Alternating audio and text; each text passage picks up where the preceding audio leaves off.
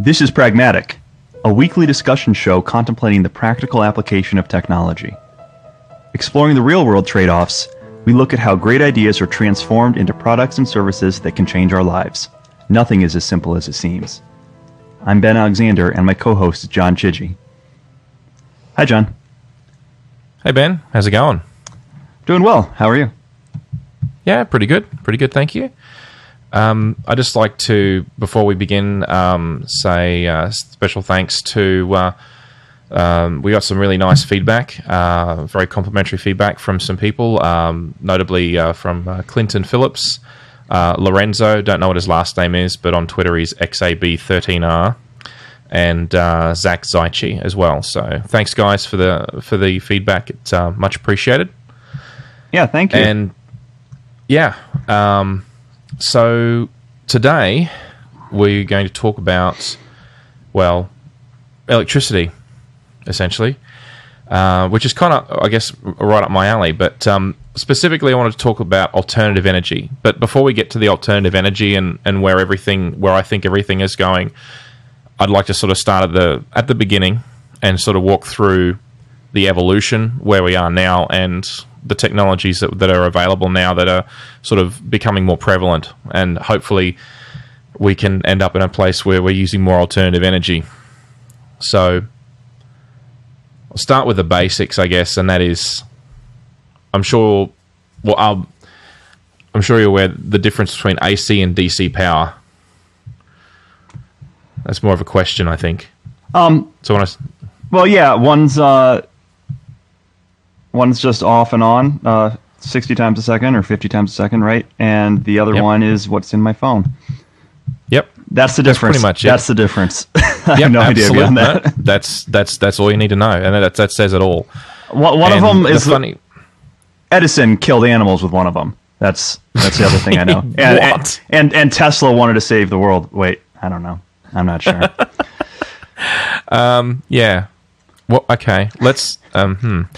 Rather than yes. Okay. So we can sidestep the Tesla worship. Okay. Look, historically, there were as you know, you may have sort of started there as you had Edison on one side, and you had it was actually more Westinghouse that was pushing. Yeah. He was pushing Tesla's stuff. So Edison was in the DC camp, and Westinghouse was in the AC camp. And it came back to two problems. I guess the first problem that they were facing was long-distance transmission. And the problem with long-distance transmission was that DC had no cost-effective way at the time to step up voltage as voltage would drop. Because voltage drops with distance, you can't fight it. Yeah, because everything has a resistance. Ohm's law says V equals IR, therefore if I have a conductor conducting electricity, it having current flowing through it, then its voltage will drop over the length of that cable. That's just the way it is. The more current you draw, the worse the voltage drop, and so on. So with AC, they came up the idea they had was something called transformer, whereby you take the number of windings on the bottom half, on the primary, and then you change the number of windings on the secondary, and the magnetic field that couples the two steps the voltage up or down. It's not 100% efficient, but it's pretty good. It's relatively efficient, something in the mid-90s, I think. And that gave them the ability to step up and step down the voltage. And that meant that you could actually go like 50 miles and then step the voltage up and then run another 50 miles, and your voltage would still be at an acceptable level. And that was the first thing. The second thing that pushed AC over the line was the fact that a lot of the early systems required mechanical energy. So trying to get rid of steam. So steam engines were driving. So you'd have a big steam engine, and that would drive a series of belts. The belts would all be coupled together in factories, and they would drive conveyors and whatever other rotating machines. So what they wanted to do is they wanted to go to the electric equivalent to get rid of the boiler and all that other rubbish that went with steam and the belts. And at the time, the only DC motors that they had had carbon brushes, and the carbon brushes were required to essentially pass the excitation across to the rotor to actually make the DC motor, spin. Whereas AC, Tesla had a design for what was called an induction motor, whereby the AC induced a rotating magnetic field within the motor, and that dragged the rotor with it, essentially. So what you had was a system whereby the majority of your loads were induction motors, and you had the ability to step your voltage up as distance passes, and therefore AC won in the end.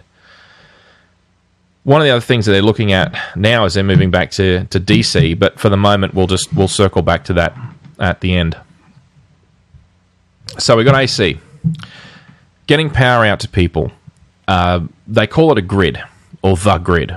And the funny thing is, if you look at it on a piece of paper, it really doesn't look much like a grid. Clinton asked me actually this afternoon in a tweet. He said, does it actually look like a grid? Well, not really. You got to really use your imagination, because no, it's not a grid. But the idea is that you've got power stations generating power, putting in the power onto the grid, and all these high voltage power lines are all connected together through substations, and then distributed through lower, gradually stepping down the voltage to local distribution nodes, and then that goes out to individual households, either overhead or underground cabling. All AC, of course, either single phase or three-phase power. And the grid itself is nothing more than just a massive collection of high voltage cables. And it, I don't know what else there is to say about the grid. So getting the power onto the grid, there's different kinds of power stations, and the simplest, most basic power station is based on steam. And a lot of people don't realize this, that coal and nuclear power both rely on steam. The difference is that a coal-fired power station has a large boiler. You take coal, you pulverize it, you dry it, and then you burn it in a massive boiler. And there's thousands of pipes inside the boiler, and they have not cooling water. They have the highly purified water for the actual turbines running through the pipes. It turns it into high-pressure steam. That high-pressure steam then goes through a series of fan blades connected on a common shaft, and that steam turbine, spins around and makes the electricity. The nuclear system is very, very, very similar. It's just that instead of using coal to heat up the water, they use a nuclear fission reactor. They'll use a very hot, because they'll just put in purified uranium 235, 238, and anyway, by putting in carbon rods between them, that slows down the reaction such that when one breaks into cobalt and I've forgotten what the other one is, that those stray neutrons get picked up by the carbon rods, and you don't get a runaway reaction. You don't have an atomic bomb going off, but what you do get is a lot of heat. So the reaction does move forward, and it generates heat, and that heat, the water passes through that localized area. It turns it into steam and drives the turbines. Hey presto, you've got electricity again. Thinking about baseload power is just the concept of baseload. And baseload is one of those weird things that it's kind of like, if you imagine that all of the power consumption in the country is broken down like a rainbow layered cake, for the want of a better way of thinking about it. Like where the top layer, though, someone strips the icing off every so often. The base load is the bottom piece of it. The majority of the cake, the majority of that supply, is what they call base load. And a base load plant's sole purpose is to make electricity as cheaply as possible. And for the moment, that's coal or nuclear, because essentially you can feed them constantly, and they are economized to a scale at which you don't shut them down often. So they're designed to be running 24 hours a day, 7 days a week, 365 and a quarter days a year. So the baseload stations, you don't just flick a switch and say, right, well, we're done with you for the moment, you can just shut off. It takes hours, sometimes even weeks. I'm not as much an expert on nuclear power stations, but I have worked at a coal-fired power station, and it will take at least a day to shut it down, because when you're shutting down, the turbines are massive. The ones I worked on were 350 megawatts, and when you shut them off, you have to keep rotating the turbine so that it cools evenly, because if you don't, what will happen is the mass of the turbine shaft will actually cause the shaft to buckle. So if you don't have even cooling, it has to cool down at the same rate throughout. So that the heat difference will cause it to bend one way or the other. Correct. Wow. Yeah, and then of course if you probably won't notice the issue until you try and spin it up.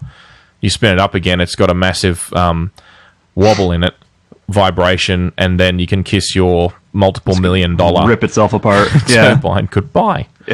Yeah, shake itself to pieces, and big bang. So it's not something you just do. You don't just flick a switch and say, right, I'm done with it now. These things are planned, outages are planned months ahead of time. Of course, there's emergency shutdowns and so on, but even so, the point is that it's not something you just turn on and off. I got to thinking about other forms of baseload power, and another one is hydroelectricity.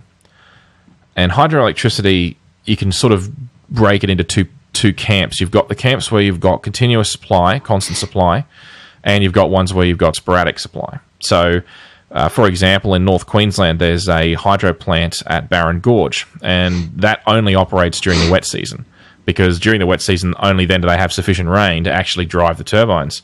So during the dry season, it just sits there doing nothing. Excuse me. Whereas if you go to Tasmania or the Snowy Mountains, where they've got a relatively consistent supply of water, or if and of course I'm speaking in my own backyard here, but also I worked with someone who worked for BC Hydro in British Columbia, in Canada. And what they had was most of their plants had essentially constant supply. So I think 97% of British Columbia's power is provided through hydroelectricity, I think, from memory. At least that's what it was about a decade ago. I'd have to check if that's still the case. But anyway, so hydro is another good one if you've got constant supply of water. Yeah. So you can use that as base load in that case. The town I grew up in, Cuyahoga Falls, Ohio, we had the Cuyahoga River, which comes off of Lake Erie, runs right through it. It's Cuyahoga Falls, and they just shut down the hydro plant there. But we used to go down and get as close as we could. It couldn't have produced much power because the falls were not very big at that spot. But it was. I think it was always running. I remember they would talk about it in the every election year would be an issue because there were environmental issues with it. I think that's what eventually shut it down. But they were very proud of the fact that we had our own. Well, actually, that's another story, but I'll get to it because I'm sure it'll come up at some point. We talk about the great blackout of 2003. Okay. Go ahead. Sorry. Okay. No, that's fine. That's fine.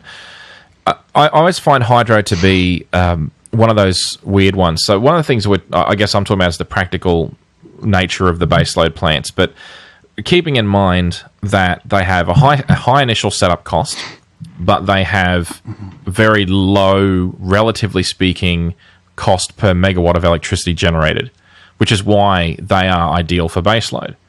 So with coal is cheap, and that's why we keep burning it. And that's, honestly, probably dumb, but that's the nature of economics. People want cheap electricity, so they say, right, let's just dig this finite resource out of the ground, pulverize it and burn it, and make electricity. And aren't we clever? The thing that's depressing to me about coal power, and in fact, the whole problem is that the conversion efficiency is terrible. So you would get somewhere between 35-40% conversion of energy in that coal to actual electricity out. The conversion efficiency is shocking. And a lot of that waste is waste heat. And not to mention, of course, the fact that carbon dioxide, which depending on whether or not you believe in global warming or not, I'm pretty sure that pumping hundreds of tons of carbon dioxide into the atmosphere is going to do something. Isn't that not a good thing? That efficiency worse than even an internal combustion engine? That's pretty bad. I'm not entirely sure. I think internal combustion engines are terrible as well. Well, yeah, but I think, aren't they close to conversion the mid-30s? Look it up. That could be. Yeah. I mean, it's it's a thermodynamic law, I believe, is part of the problem. But in the end, it's just a terrible way of making energy, or converting energy, into a mechanical form. So, but it's cheap, and that's why it wins. Nuclear, same kind of deal. You've got uranium. Once you've purified enough to sustain a fission reaction, you've got yourself essentially really cheap fuel. The problem with nuclear is what you do with the waste, because the waste is so toxic to organic life. So what do you do with it? There's the let's just shove it in the ground and forget about it idea, which actually, come to think of it, is pretty much the only idea. Shoot it into the sun. That's never going to come back to... Yeah, and how much is that going to cost? Suddenly it doesn't become cheap anymore. Right. So nuclear fission is sort of a dead end, really, because inevitably you're going to end up producing so much waste that... where's it all going to go? You'll end up poisoning yourself in the end. So it's not really ideal. Anyway, hydro, oddly enough, is actually the best solution, because despite the fact that it has initial environmental impact, it's because in order to make hydro work, you need vast bodies of water, which usually means creating dams, which usually means flooding a whole bunch of land that was previously not flooded. But the funny thing is, if you move all of the flora, or any endangered species out of the area and you relocate them safely, then really, I guess the other thing is controlled releases to the downstream side of the plant, because if the once raging torrent of a river is tamed and put through a hydro plant, then it may affect the ecology further downstream. So if you can, ensure that that's not done in a largely impactful way, you essentially have no waste byproducts. You're not putting anything into the atmosphere. It's perfect. But the funny thing I find is that environmental groups will lobby against hydro, but the coal power stations and nuclear power stations still get built. Yeah, I mean, so I to me, I don't get it. I go a little bit south and go into West Virginia, where they're taking mountains off. I mean, they're taking tops off mountains, right, to get to the coal. And it's a state that's famous for, it's a coal mining state. I mean, it's I think still the biggest part of the economy is resource extraction, or I guess whatever the more politically correct term would be for that. And you just can't see it as well. Maybe that's the if you're making a lot of animals have to move their habitat, the visuals aren't very good, right? Yeah, this is the problem, is that greenhouse gases and global warming is a less directly visual connection in the mind. And you have to look at 50 to 100 years worth of climate data, and you have to look at climate models, advanced climate models running on supercomputers, predicting, looking at sea level rises and stuff, and saying, okay, maybe this problem's all the carbon dioxide we're shoving in the atmosphere. Of course, it may not be, but if you're a betting man, you'd probably say it had something to do with it. And you look at that and you say, okay, well, digging up this hill will flood. Is not that big a deal when you compare to the amount of space we have to flood to get an equally sized hydro plant. And they also think, well, the power station itself takes up less space, and and it's cheaper to build. So go coal. And it's like, well, the funny thing is, for me, honestly, I think flooding the land and relocating and being very careful with the ecology is a far better way to go, because in the long term, you've got an asset that, if you build and design it well with good cathodic protection, should last for a very long time and provide you with free energy. It's to me, it's madness that you would even choose coal. But anyway, irrespective of that, hydro, nuclear, coal, the base load stations, base load power stations. Okay. So, the next thing to think about is, it's referred to a whole bunch of different names, but one of the most popular names, at least in Australia, we call it peak lopping. And peak lopping is essentially the idea of lopping the top off the peaks of your power consumption. So typically there are two peaks of energy. There is middle of the day, during the hottest part of the day in summer, and when people get home of an evening between 5 and 7 o'clock at night, there is a secondary peak. So they call that the midday or AM peak and the PM peak. So the two peak periods, it makes no sense to build yet another coal-fired power station or another nuclear plant if all you've got to do is have short-term storage for a couple of 100 megawatts. So the idea is you build a bunch of smaller turbines to cover those peaks. So they only start up as required. These particular ones can't make electricity for as cheaply as the coal or nuclear, but what they can do is they can start up and shut down quickly with no fuss. The most common ones are gas turbines and essentially engines that run on a petroleum of some kind, whether that's diesel or whether it's jet fuel or like kerosene or whatever, but some kind of an engine, a reciprocating engine. So the gas turbines are probably the most popular at the moment for peak lopping plants, and some of them range up in size to quarter of a gig. So it's 250 megawatts. Some of the ones that I've seen for serious peak lopping. Smaller ones, what they'll do is they'll have distributed, so they'll have 10 megawatts here, 20 megawatts there, and they're distributed throughout a city for localized peak lopping. And they're usually activated mainly in the summertime with the cooling loads and everything, the air conditioning and so on in warmer climates. I haven't done enough work in cooler climates to do a comparative, but a lot of the heating that's done in cooler climates is not done through electricity, it's done through gas, because again, gas is, from conversion efficiency, is more efficient than an electric heater and cheaper. So that's the idea of peak lopping power. So that's the sort of the grid at the moment. It's a mixture of baseload and of peak lopping. And that has a combined maximum capacity of however many gigawatts, and that's based on the demand on the grid. And it's all distributed to different factories and houses and so on. So now it's time to think about alternative energy, because we want to start thinking, well, how can we start to be more self-sufficient individually? How can we sort of say, well, I don't want to get my power from coal, I want to get it from wind, or I want to get it from solar, I want to get it from hydro, my own hydro, or whatever.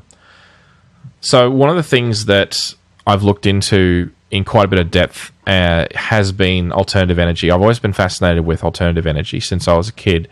The idea of being completely self-sufficient has always fascinated me for whatever reason. And the first and I think most interesting one is wind and wind turbines.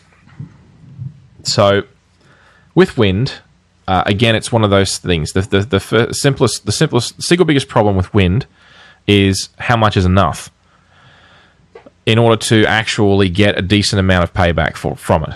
And obviously wind is highly variable. So some days are very windy, some days there aren't. And the amount of information about which areas are windy and which areas aren't isn't always readily available. So if we look at a large industrial scale, you look at where are they going to put a wind farm, they'll do years of studies to find the place that has the most prevailing wind patterns, and they'll put all of the wind turbines in that spot. But they'll be very careful because it's a big investment. These things are going to be up there for 30 years or so, probably, maybe more in some cases. And they want to make sure it's a good investment, so they're going to do their homework. I had a look around over the last couple of years looking for wind data, and it's getting better because obviously we've got better tools, we've got more weather stations out there, and each of them are logging all this information. So we're building up, like globally, a massive database of areas that are the most windy, that are best suited for this, for wind power. But the great thing about wind power is, unlike solar, wind often is blowing when it's overcast or when it's raining. Usually the two go together. Not always, but usually. And of course, wind works 24 hours a day, 7 days a week. It doesn't. When the sun sets, you can still get wind. So, you can be generating power in the middle of the night, which is really good. The downside of wind turbines, and there are a few downsides. They have moving parts, and moving parts are a mechanical issue.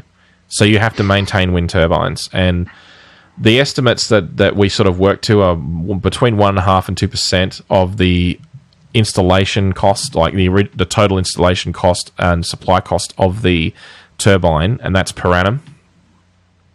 So over let's say it's 20-year lifespan on your wind turbine, then that can add up to more, like servicing cost, considering, especially if you compare it with solar, which has essentially none. Mm-hmm. The other big problem is noise. Really? And this is where some of the controversy... Yeah. When the controversy comes in, where people... Let's say I've got a farm out in the sticks, and someone says, you know what, that hill right at the top of near your property, just past your boundary, but at the top of that hill there, that's the windiest place in the world. That's ideal spot. So we're going to go and put 100 big wind turbines up there. I mean, massive towers, 15, 20 meters, so whatever, 50, 60 feet high in the air, these huge towers, and they're going to be running 24/7, well, whenever the wind's blowing, presumably, hopefully 24/7 from their point of view. And you are sitting there in your house, and you hear this low frequency sort of noise, and it sounds a little bit like a thumping or a whipping noise, like a vroom, vroom, vroom noise. And I'm terrible at making sound effects, but you get the idea, right? Multiply that by 100, and it's low frequency, which can penetrate buildings. Like it's kind of like the teenager that's got the big bass speakers in the back of their car, and you can't hear any of the treble. All you can hear is thump, thump, right, thump, thump, and you're in a car like 200 cars back, and you can hear this, So bass is anyway. Well, so those blades are gigantic. They're huge. I drove by. One was driving by. Driving the other way on the highway the other day, and you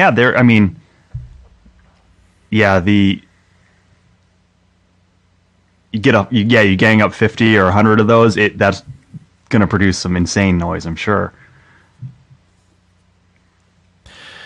Absolutely.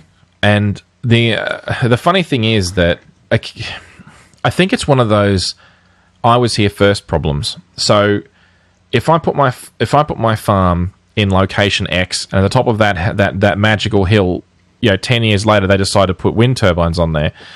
Well, you kind of think, well, you know what, it was quiet until you put those things up there, and now the noise is keeping me awake. And there is actually a condition they call that's been loosely called wind turbine sickness, for the want of a cleverer name, but anyway, it gets the point across. But the point is that it's got to do with fatigue. It's a fatigue-related illness whereby your sleep patterns are disturbed by the noise of the wind turbines. And there have been class action lawsuits. There's been all sorts of nasty business trying to stop wind farms from going in certain locations. The trick is, of course, if you're going to do this on an industrial scale, to put them in a place where there is currently no one living there, because if there's no one living there, then there's no complaints, right? But that's not always how it works, because you need to go where the wind is, and unfortunately sometimes that's where people are as well. So the reason I mention this is, that's all well and that's all nice and sanitary, but when it comes to an individual level, the question is how big a wind turbine can you realistically get for a standard residence? So let's say right now you, Ben, want to put a wind turbine in your backyard. I do right now. Is that even feasible? I'm looking at them.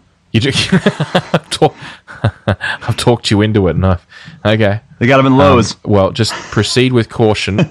just hang on a minute. Hold your horses. All right. Okay. There are, in fact, a lot more options out there now than there was last time I looked into this a few years ago. And essentially, okay, you can break wind turbines down into different categories.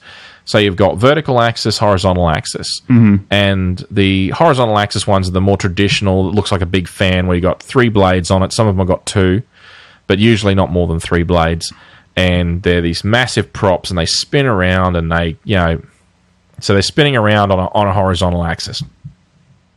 The vertical axis ones look a bit weird.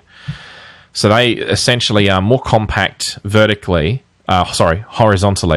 and their blades tend to be sort of like twisted. Yeah. So it's hard to describe them. Twisted feathers and what they, It looks almost like a radio, antenna. Although, they're just these sort of like slightly twist. Like I'm looking at the one here. It's got like 4 coming off a central spindle, and that's different. Yep. And see, the thing is about those ones is that they can operate at lower wind speeds, but they generally produce less power. On the other hand, though, they also produce less noise. So one of the ones I came across that caught my eye as being fascinating, and first of all, they are not sponsoring this show, so I just picked this one because, hey, it fit the bill, shall we say. So it's by, it's called the Energy Ball V200. And this particular one is interesting because it's a 2.25 kilowatt, that's maximum, wind generator. But what it is it's essentially, it does look like a ball. Yeah, it looks awesome. It looks very futuristic. And what it does is it creates, I believe it's the Venturi effect through lowering the air pressure within the ball to create a spinning vortex, and that vortex improves the efficiency of the blades as they spin. So the thing that's interesting about this particular one, though, is the fact that at here are the figures. A 2.25 kilowatt maximum output is at 19 meters per second, which is also 68 kilometers an hour. Or if we go more imperial, that's 42.5 miles per hour, or 37 knots. It's a pretty That's stiff a fair wind. clip. Yeah. That's a fair clip. We don't see that much around maximum here. power. No, you don't. And I don't see that much either here. But if you have winds of half that speed, it'll still be producing over 1.5 kilowatts continuous. So what's interesting about this one is it has... it's at... hang on, I just want to just double check. Okay, right. So at 9 meters per second, this is the noise measurement. So at 9 meters a second, which is 17 knots... I didn't do the math on that one, feel free to, but if they did an audio measurement at a distance of about 160 feet or 50 meters, and the sound measurement at 17 knots was only 1.6 decibels above background noise sound pressure level. So in other words, you could barely hear it at that distance. Now, in a real-world application, how many people have got a yard where you could feasibly do that, for starters? But still, in my case, I guess, lucky me, I happen to have a yard like that. My yard is, what is it? It's 140 meters from front to back, and it's about 36 meters wide, 38 meters wide, something like that. And that adds up to a fact that if I were to put one of these down the backyard, I could actually have it easily 50 meters away from the next person's nearest house. So they would never hear it. I think they'd see it. Yeah. And might look a bit weird. I mean, I think it looks futuristic and cool, but that may not be what my neighbors think. And it would produce power reliably day or night, and you'd never hear it.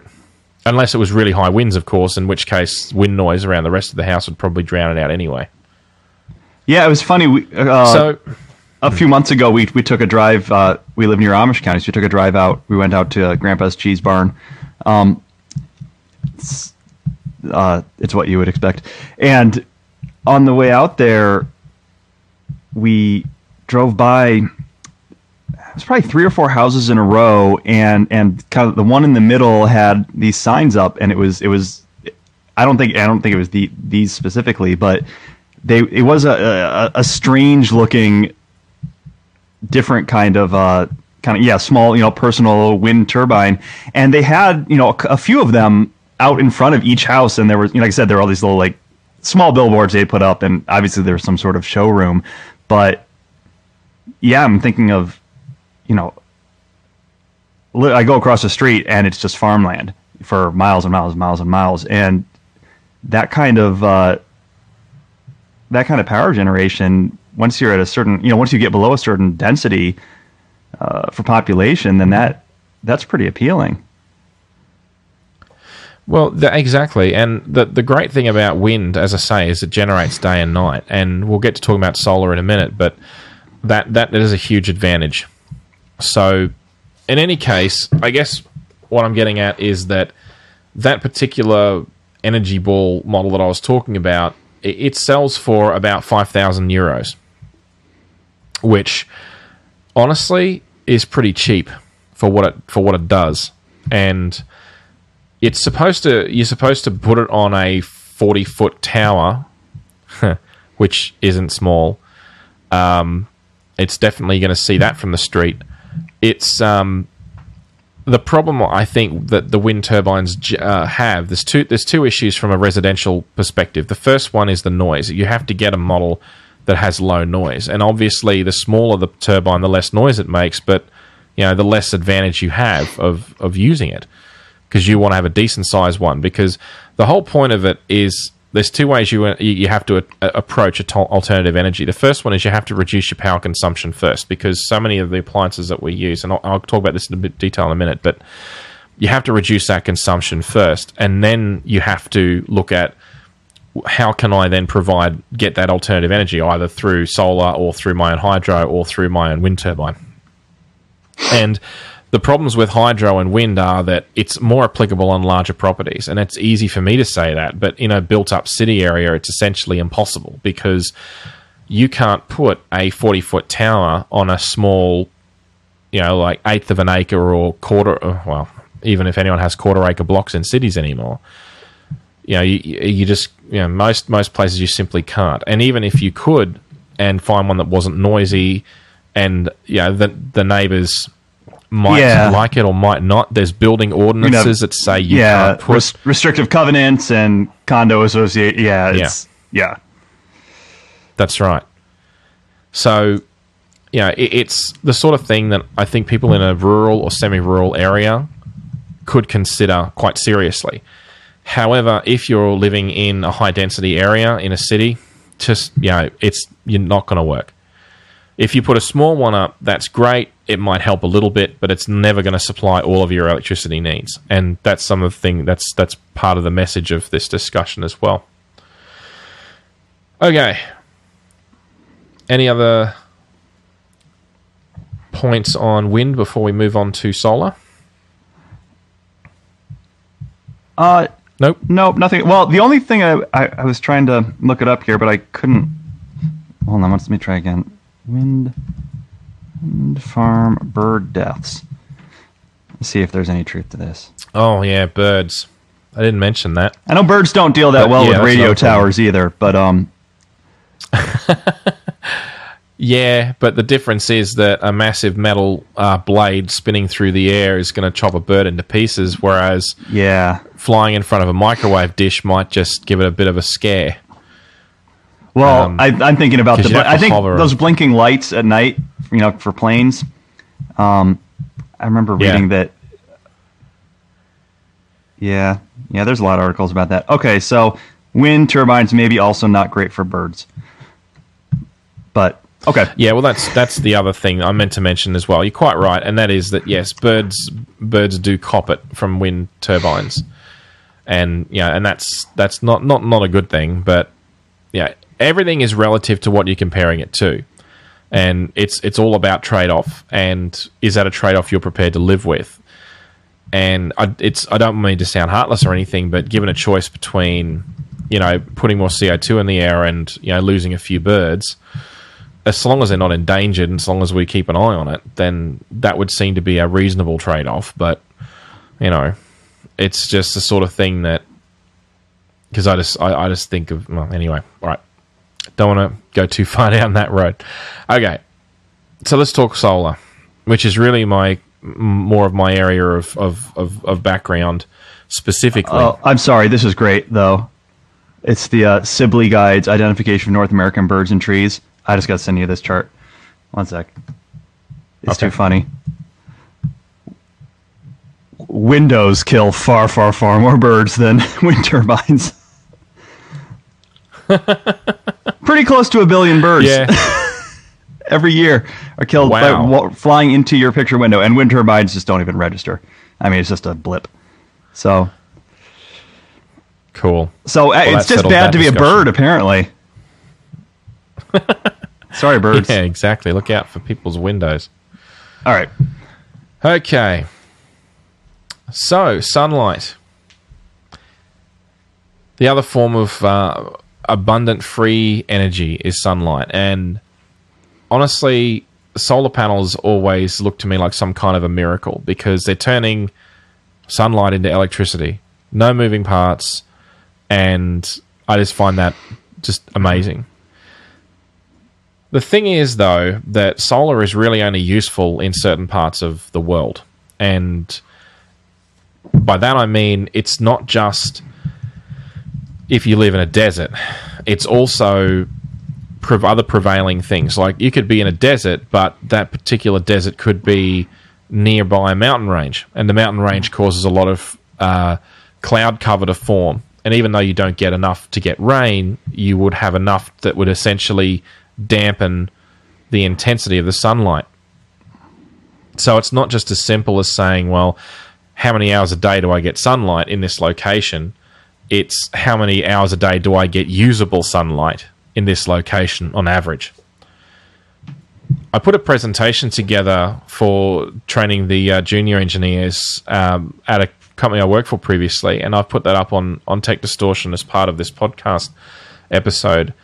And it's all about solar system design. It is focused on Australia. However, the bottom line is that when I was doing the research for it, there is a lot of information out there for North America as well. And a lot of the same concepts apply. So the first thing to get your head around is the fact that you need a solar radiation chart that shows you what parts of the country get, on average, however many hours of sunlight at different days, at the different months of the year.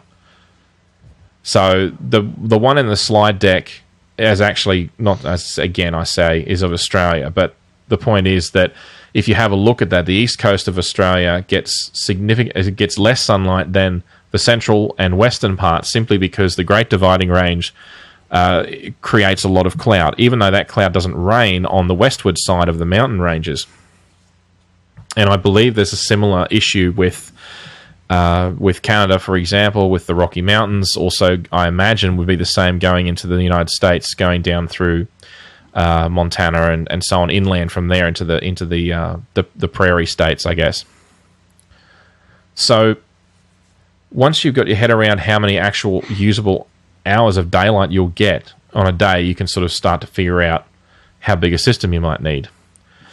But in any case, it's not just about photovoltaics. Because one of the other things that people have been working with is what they call solar thermal. So you've got, essentially solar electric or solar photovoltaic, which is the direct conversion of sunlight into electricity, which I find cool. Or there's thermal. And solar thermal focuses the sunlight onto a focusing tube. And that tube has passing through it some kind of a liquid for transferring the heat. And one of the most common ones, or what's becoming, the most popular one, is essentially salt. When you heat salt up to a very high temperature, it melts. So essentially it's molten salt. And the molten salt is piped through these pipes at the focal point of the reflector dishes. And the reflector dishes track the sunlight as it passes through the sky. And the great thing with a solar thermal station is that, just like a coal-fired power station, the salt in this case carries that heat energy away from the parabolic dishes and down into basically a steam generation facility, converting that heat into through boiler water, through steam, and then driving a turbine, and you get electricity again. The thing is that the molten salt has an interesting property because, well, it retains its heat. So you can actually build up a stockpile of heat energy stored in the molten salt, such that after hours you can still generate electricity. So what you do is you will simply siphon off a fixed amount and store the rest during the daytime, so that you can essentially design your solar thermal plant to create electricity 24 hours a day, which is a pretty cool way of doing it. And these plants are becoming more and more common, but they're very expensive to build. That's and crazy. Again, they don't get the same sort of thermal efficiencies because of the whole steam to mechanical energy conversion problem. How hot does the salt You don't have to get be? spectacular conversion rates out of it. You don't get the sorts of efficiencies that, in theory, you could get out of direct photovoltaic conversion. So that was the great thing about solar thermal, is that because you can essentially then siphon some of that molten salt off and you can then produce electricity 24 hours a day, that means that essentially you have a solar power plant that is capable of operating when the sun is down. And the technology is getting better all the time, but the scale of it is still a problem, and it's quite expensive to build. And you also need to have power to track the sunlight. To make it efficient, you've got to track the sunlight, and that requires a tracking system which has moving parts, which makes it less reliable and requires more maintenance. So these solar thermal power plants are becoming increasingly popular on an industrial scale, but they're essentially impossible at a residential scale. You'll never reach a point where that's economical or sensible even. So photovoltaics is really the best way to go. And rather than go into the details to how it works, suffice to say that certain materials, when they are exposed to certain wavelengths of light, will emit electrons based on the substance. So there's a whole bunch of different ones. And photovoltaic cells for essentially a mass-produced... the most conversion efficient solar panels that you can get in photovoltaics will convert just under 20% of the sunlight into electricity. And the first thing you're going to say is, well, that's terrible. Compare that to every other kind of conversion, and that's shocking. And it is. But what's happening is it's getting better all the time. So 20 years ago, the conversion efficiency was something like, for mass-produced panels, was somewhere between 10 and 12%. So we've doubled that in a couple of decades. And in the laboratory, they're already seeing experimental cells that start to do some pretty crazy stuff. They actually are extracting nearly 50% efficiency. Wow. Of course, whether or not you can mass-produce that in a cost-effective way remains to be seen. But theoretically, at least, it is possible. That's better than waiting 50 million years for a whole species to die out and to suck them up out of the ground. Yeah, pretty much, yeah. Yes, completely agree. So, the bottom line is that photovoltaics, for the moment, are the way to go. And if you stack up the thermal versus the photovoltaic, so the solar stuff, yeah, your overall efficiency is significantly better for photovoltaic on smaller scales. On larger scales, it's better on thermal. So on larger scales, you're looking at a maximum of 24% overall efficiency for thermal. But the problem with that is, of course, the maintenance, and it really only works on large scales. Whereas once you include all of the losses in your battery system, when you look at the losses in your inverters that you got to use, which we'll talk about in a minute, the photovoltaic stuff weighs in at around about 13% overall efficiency, which, to be honest, yeah, it sounds like it's not as good, but it's actually not too bad considering where we were and where we are now. So there's a couple of ways that you can do solar connection or any kind of alternative energy connection to your house. And I know I haven't talked about hydro yet, but I'll get to that. Home hydro. It sounds crazy, but you never know. So essentially, you need to have either wind or you need your solar panels, and you're going to need a charger inverter regulator either separately or in a box, and they all have different functionality. Sometimes you could get an all-in-one box, and I've seen some pretty cool all-in-one. I say, yeah, pretty cool. I would say that, but yeah, they are as far as I'm concerned. Whereby you can plug in solar panels, you can plug in a wind generator, you can plug in hydro, you can plug in your batteries if you've got them, and you can plug it into the grid if you want to, and it'll sort out all the details for you. And they sell them based on size, so 5 kilowatt system or a 10 kilowatt system. But Grid Connect is essentially the way that my house is set up. So I've got solar panels and I've got a Grid Connect inverter, and it has no battery option. It has no wind generator option. It's simply designed to, as cost effectively as possible, 4.8 kilowatts will actually connect my solar power to the grid. And what that does is essentially the solar panels create DC, and it'll run them through what they call an inverter. And the inverter will chop the DC up into pieces and then reconstruct it as an AC waveform. So it'll chop it up, and using pulse width modulation will turn that into essentially a sine wave, and that sine wave, that power sine wave will then connect to the grid. And you can then allow power to flow out to the grid, or you can take power off of the grid, depending on your needs. So do you have like a big capacitor there, kind of cycling on and off, or is it actually something more in line? The way it works is that all the power. Okay, I'm trying to think of the best way to describe it. You've got.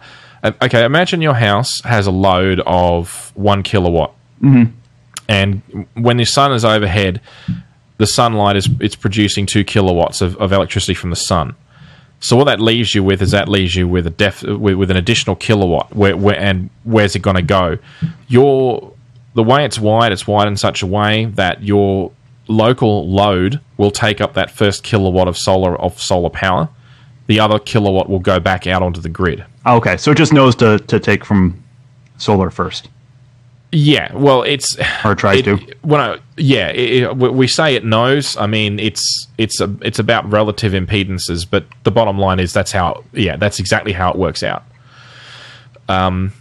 I don't know how technical to go, so I think I might leave it there. I don't want to lose too many people, but the point is that because your localized load essentially takes that off of what you have to draw off the grid. You don't have to draw that 1 kilowatt off the grid anymore. You take it from the solar, and what you then get is the power flow back onto the grid, and you get compensated for that because essentially you're then providing power onto the grid for other people to use. And these Grid Connect systems have proven very popular because you don't need to worry about batteries. You don't need to worry about any of that overnight stuff, especially with solar, because if it's a cloudy day or if it's nighttime, you got nothing. So without batteries, you have no way of getting electricity, so you need to stay connected to the grid. So Grid Connect has taken off massive, big time. It's been very, very popular, very, very successful. And that started to create other problems on the grid. But anyway, before we go down that road just yet, I have to talk a little bit more about the solar panels. So the solar panels, they all produce DC. We'll wire them up in a series of chains. So you'll have, let's say, one chain where you wire them up in series, and you might have 400 volts and 2 chains. And what the inverter does essentially is it takes that DC, and as I say, it chops it up and creates the AC waveform for the inverter. And the inverter then provides the AC, which is coming off of the grid. And that's also important because everything in our house is AC. So we've got fridges, freezers, microwaves, all that stuff. It's all AC. The funny thing is that a lot of stuff is no longer AC. And this is something that's fascinating to watch. I'm not sure if you've noticed in the last 10 years, but just air conditioning. So air conditioning in the last 10 years, people started to push, oh, this is an inverter system. Or this is that's the marketing lingo they use here anyway. So it's an inverter. And if you recall a while ago, an air conditioner would have a massive clunk and a thunk and a big, sometimes even the lights might dim slightly. And you'd hear this big grinding noise as the compressor kicked in. And the compressor would run, it would compress the gas, and then that crazy effect when you compress those special gases and CFCs and stuff in them. Some of them don't have CFCs anymore, but and that creates that cooling effect, and then you get that blast of nice cold air. Well, that was a direct online starter. That was essentially a single-phase AC motor, and it was told, right, clunk, start. Right. Cool me down. That's what we have. Well, yeah, okay, and that's fine. There's still plenty of air conditioners out there like that, and that's fine. But what's been happening in the last 10 years, especially with split systems, is they've gone away from that idea, and they've gone to essentially a variable speed drive, what the marketing lingo guys call an inverter. And what that does is it takes the AC coming in and the nice AC off the grid, forget we're talking about alternative energy for a moment, and it takes that and it slices it up into pieces. And then it essentially creates a DC bus. So you start out with AC at 110 volts or 230 volts or whatever voltage you're at. You slice it up at whatever frequency it was at, and you turn it into, let's say it's a 400 volt or 600 volt DC bus. So you're at that point. I'm sorry. So it's only so when you're talking about slicing this up, it's only grabbing part of the wave. Yeah, what it does is on the rectification side is it'll run it through the old-fashioned way of doing it was through a bridge rectifier, but there's more than one way of doing it. And the great thing with power electronics, things like thyristors and IGBTs, is that you can literally turn the power on and off based on a computer program. So you can say, well, I'm going to take this waveform and I'm going to go chop, chop, chop, chop, chop, chop, chop like this and turn it on and off when I want to. So it only lets power through when you tell it to. Oh. And you can take a waveform that starts as an alternating waveform and turn it into a flat DC waveform. Well, I guess if it's flat DC, it's not a waveform anymore. But anyway, the point is that DC bus becomes the source of the power that you then use in the device. And in an inverter, what it does is it takes the AC at 50 hertz or 60 hertz, chops it up, creates a DC bus, and then, through pulse width modulation, then reconstructs that as whatever frequency sine wave it wants. Like so if you instead of going clunk, start motor, it actually starts at, let's say, 1 hertz, and then it gradually increases to 2 hertz, then 3, 5, 10, 15, 20, until it gets to a target speed. So it's just spinning up. Yes, yeah, exactly. One of the biggest problems with the whole direct online starting is that there's a massive current draw, a huge current draw. And, of course, as your current spikes, your voltage drops, and hence why you see the dimming of the lights sometimes, is that the voltage drops, and that has a direct effect on everything else that's connected to your grid. So the variable speed drive in these things, or soft starters is another way of doing it, but the point is that the basic idea is the inverter technology, instead of having a hysteresis control such that you hit, let's say temperature in the room is, I'm sorry, I can't do this in Fahrenheit, but in Celsius, let's say it hits 26 degrees in the room and you want it down at 18 degrees. Well, you hit 26, it goes right, clunk, start compressor. Right. And then it runs the compressor for a minute or two, temperature drops down to about 18, and it turns the compressor off again. This whole on-off, on-off, on-off thing is very inefficient because every time you start the damn motor, there's a massive waste of energy trying to get it up to speed. Whereas with the variable speed drive, they estimate it's somewhere between 30 and 35% more efficient to run a variable speed drive. And these inverter systems now no longer have that clunk noise. It's just you just hear it spinning up and then you hear it spinning down again. Well, it sounds like you'd also be a lot. I mean, one, you'd be quieter, it'd be more pleasant to live with, but also you could, what you're just saying, right? You could program that to do some pretty tricky stuff, couldn't you? Absolutely. And the reason I'm sort of telling this side story, the reason that that's important is that if things are being run now, like large appliances are now being run through variable speed drives, because let's face it, VSDs and solid state, converters are essentially becoming cheap as chips. They are almost commodity items now, and fridges are using them, washing machines are using them, dryers are using them. All these advancements in energy efficiency in our appliances are coming from this sort of technology. And guess what? This technology doesn't need AC. It works fine with DC, because all it's doing is it's taking the AC you're giving it, turning it into DC first, and then playing with the frequency itself. So in essence, if you get rid of the AC and you go straight to DC, you save yourself that one conversion step, and that conversion step, therefore, saves you electricity, because every time you convert the power, you lose efficiency, you lose energy. So this is where this gets very interesting, because you've got solar panels producing AC, you've got wind turbines generating AC, although you can get DC wind turbines, but most of them produce AC. But let's stick with solar panels. So solar panels have got DC in them. You're running them into an inverter to connect to the grid. Okay, well, that's because the grid's already AC. But if you weren't connecting to the grid, you got to go DC to charge your batteries, because your batteries are all DC. Okay. And then you've got DC in the house because, well, you don't need AC anymore, because you're already just running with DC and chopping up to start and stop your devices and so on. All of our laptops and computers and TV sets have all got switch mode power supplies. They don't need AC either. It's just it's the AC, it's the washing machine, the dryer. Yeah. Now, if all that stuff is big appliances only, and that's changing. That's right. So okay.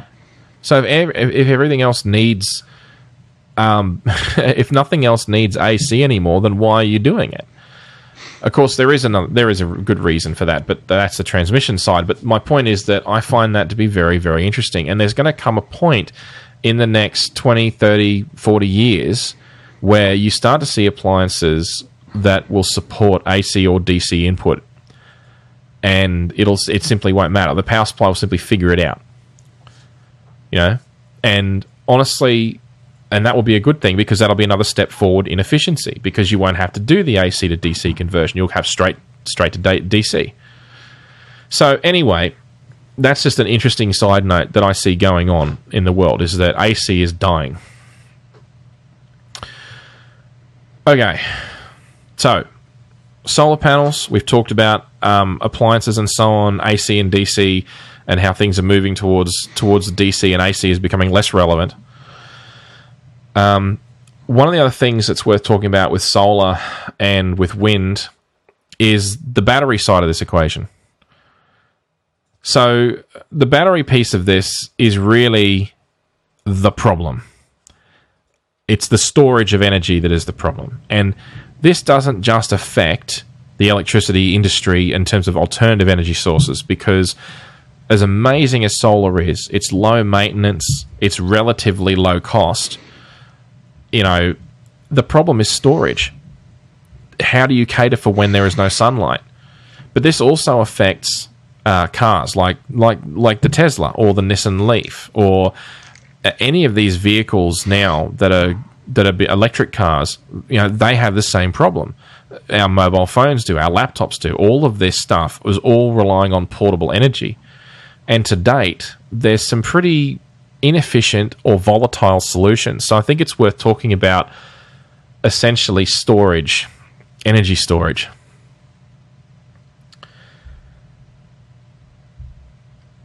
So the lead acid battery has been around since, I think it was 1859, that's it. Was invented by this guy called Gaston Planté, and he may have been French.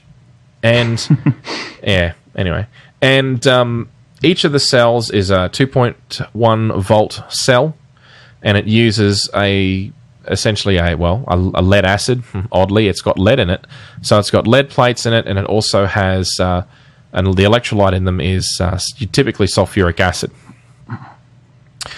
Flooded lead acid batteries are the ones that have got liquid in them. Of course, you can get gel cells, which have a gel with matting and so on inside them, which are sealed lead acid batteries, or SLAs. But it's all basically the same concept, same sorts of voltages and so on. The life expectancy varies. The flooded lead acid batteries will give you 20 to 30 years of life if you maintain them well. In other words, you don't overly discharge them and you don't overcharge them.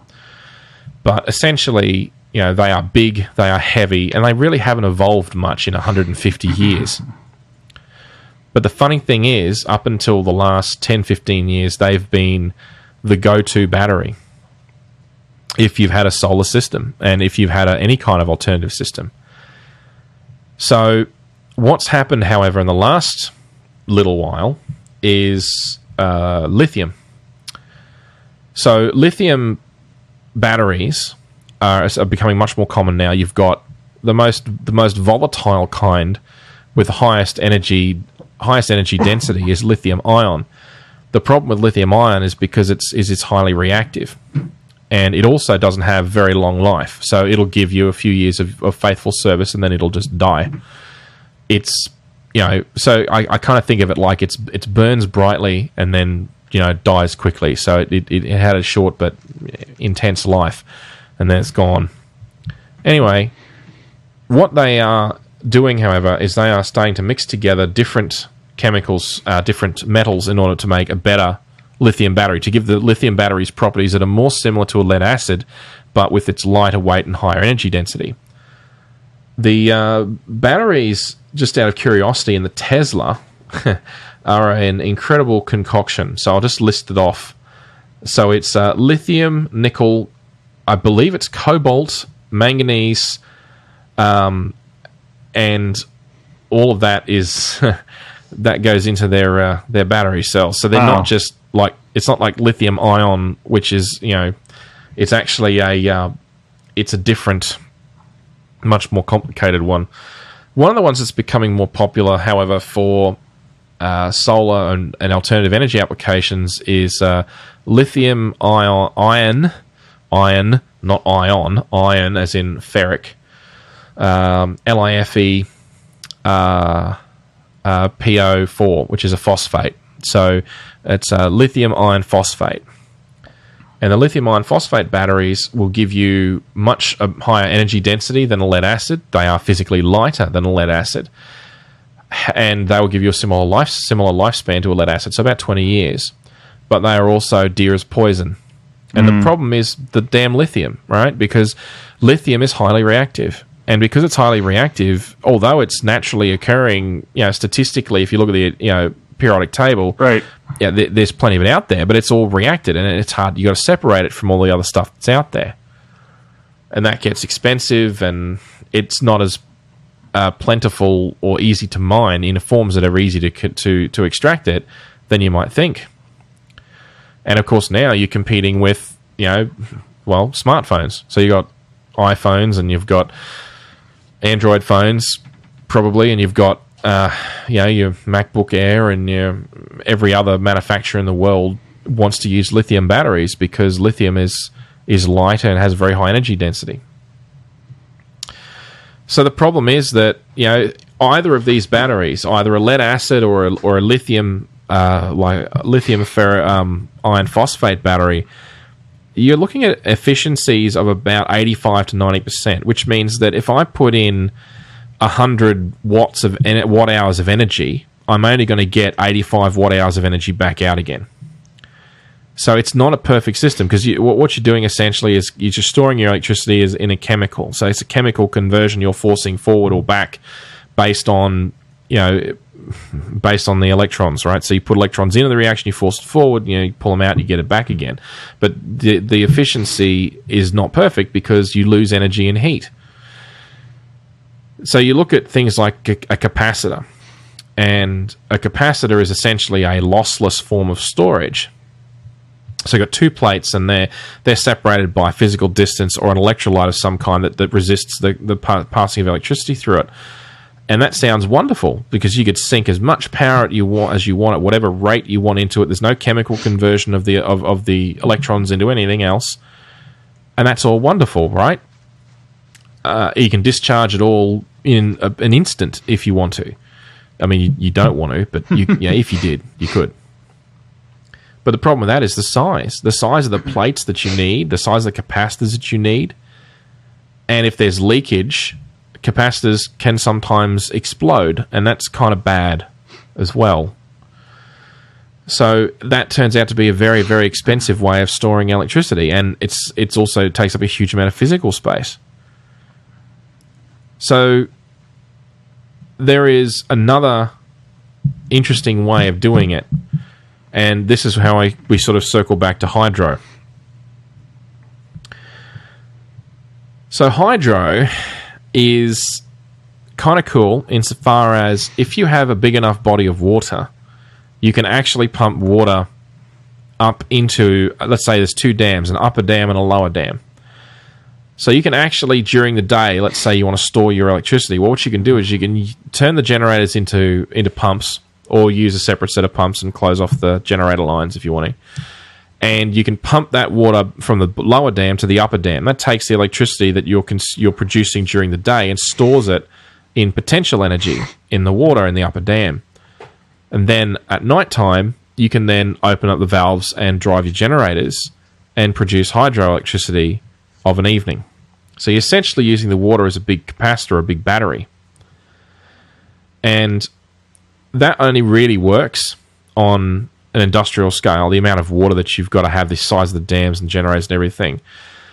Although I had read about a few people that have actually done this on a smaller scale. When I say smaller, I don't mean residential. I mean like big rural properties where so they've had large dams. They weren't just wiring stuff up to their stove. Yeah, I mean, it's just something that even I could not contemplate. The volume of water that I'd need to store the energy would be, well, much bigger. It just seems impossible that it would be efficient, but... Well, the funny thing is that, it is actually a good way to go insofar as the maintenance requirements are significantly less. The lifespan of the system is well beyond 30 years. And, I mean, if you've got the space and you've already got a dam in it, then theoretically, although it has a higher it doesn't have a higher startup cost. It probably doesn't, actually. If the land is suitable for it, it does actually work. And on an industrial scale, it's quite incredible because pumped hydro storage for power in North America is the largest one in the world. It's the Bath County pumped storage station. It stores 3 gigawatts. And that's massive, I mean, the power station I worked on at Stanwell was 1.44 gigawatts. And that's a coal-fired station I worked at for 6 months. But in Australia, the New South Wales, the Tumut 3 station is 1.5 gigawatts, and that's a pumped hydro station. So from a commercial level, the idea works. It can work. But at a personal level, it can't. Not really. Not for the average person. So we're stuck with batteries.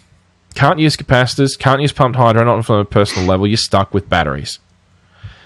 So we did some costings for an average household. Well, I say an average household. I mean, okay, it was my house, which is not average, I guess. You count the TVs, count the computers. Is it average? No. That's fine. Anyhow, so I did the math, and it turns out that about 80% of the cost of going completely off the grid is the batteries. Wow. It's huge. It's unbelievably huge, and the battery problem is the problem. It's not, and this is the reason why baseload continues to win, is because you're producing all this power day and night. Nuclear, coal, hydro do not require the sun. They aren't intermittent, and therefore they can be relied upon to produce electricity all day, all night, all the time. So the problem with alternative energy is how the hell do you store it? Because if you can produce it sporadically, you need to store it for, well, a rainy day. And the only way to store it on massive scales is pumped hydro. And guess what? A lot of that stuff is getting canned is because, of environmental concerns, which I find ironic.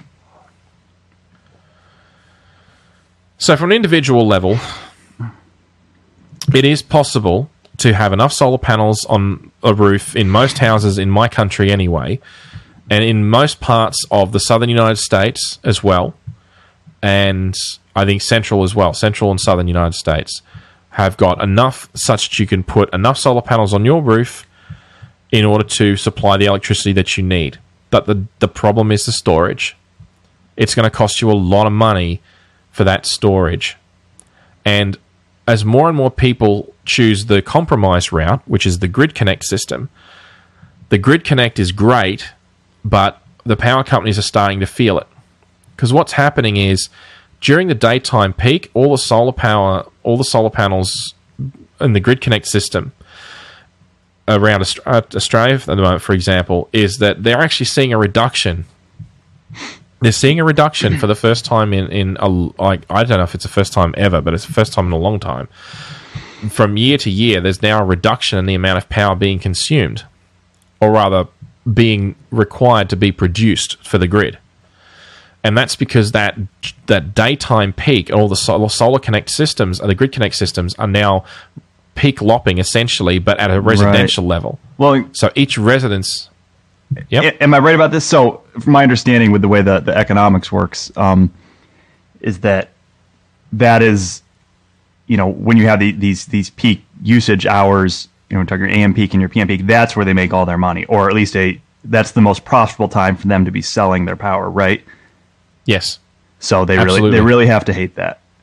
They do, and that's the problem. And so what is happening is that the PM peak is still a problem because the sun is down between, maybe in summer it isn't, but between 5 and 7, it's more of a problem.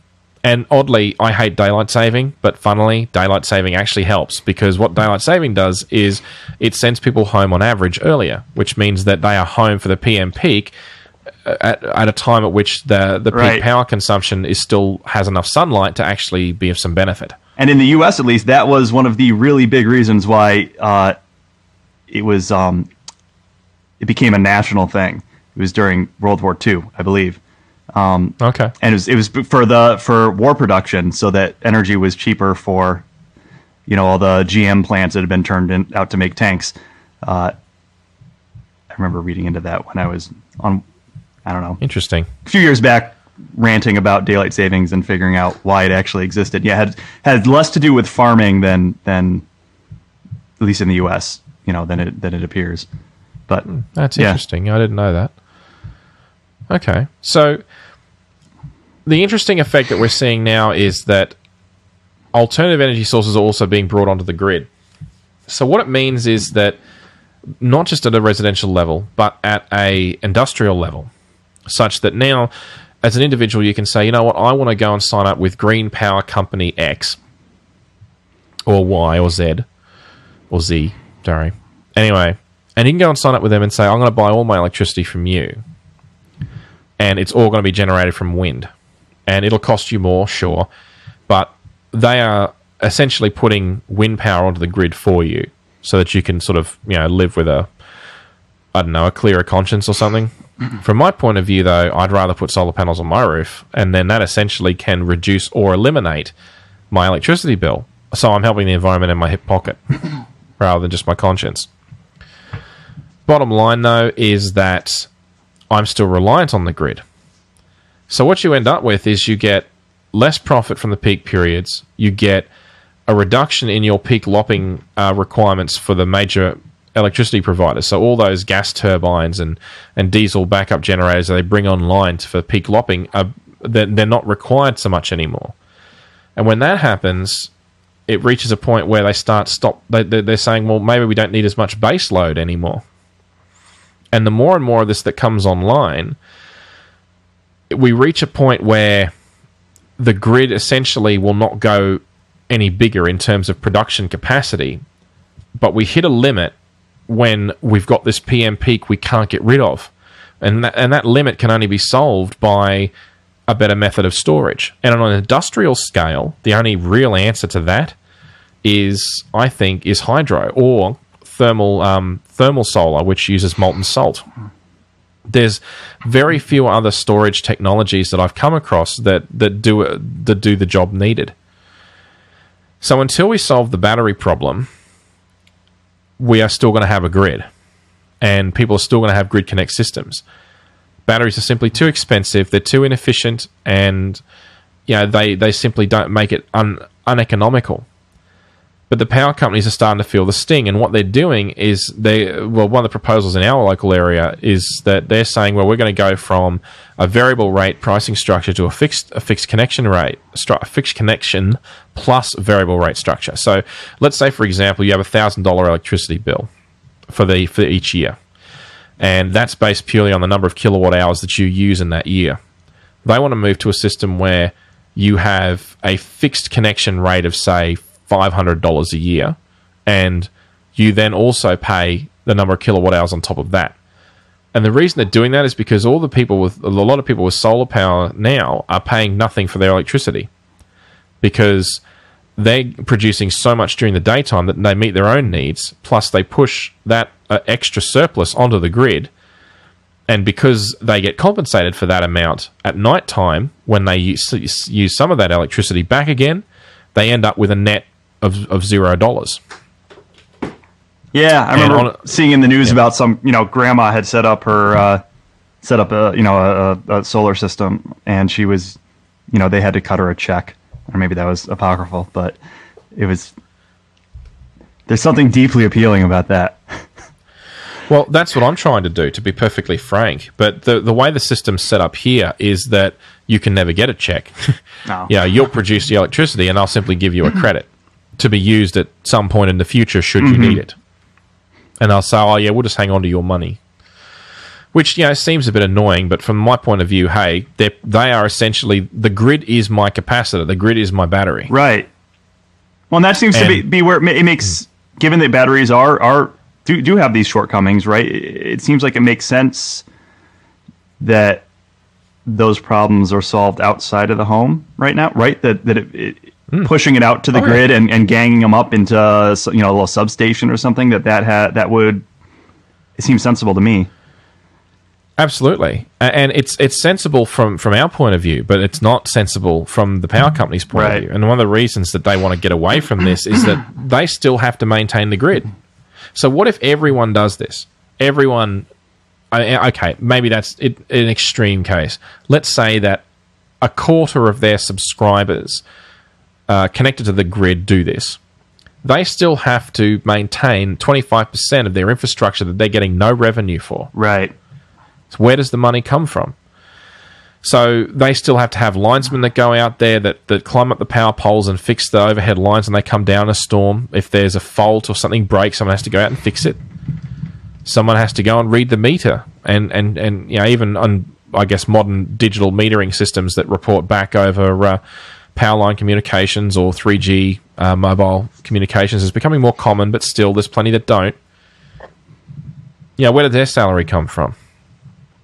So they're going to a fixed connection cost. And of course now this pushes the pendulum back the other way. So it becomes cheaper now for me. So at the moment, when that's not the case, and they haven't done it yet, they're saying, look guys, this is coming because we can't, this business model is not sustainable for us. This is the power company saying it's not sustainable. So what do?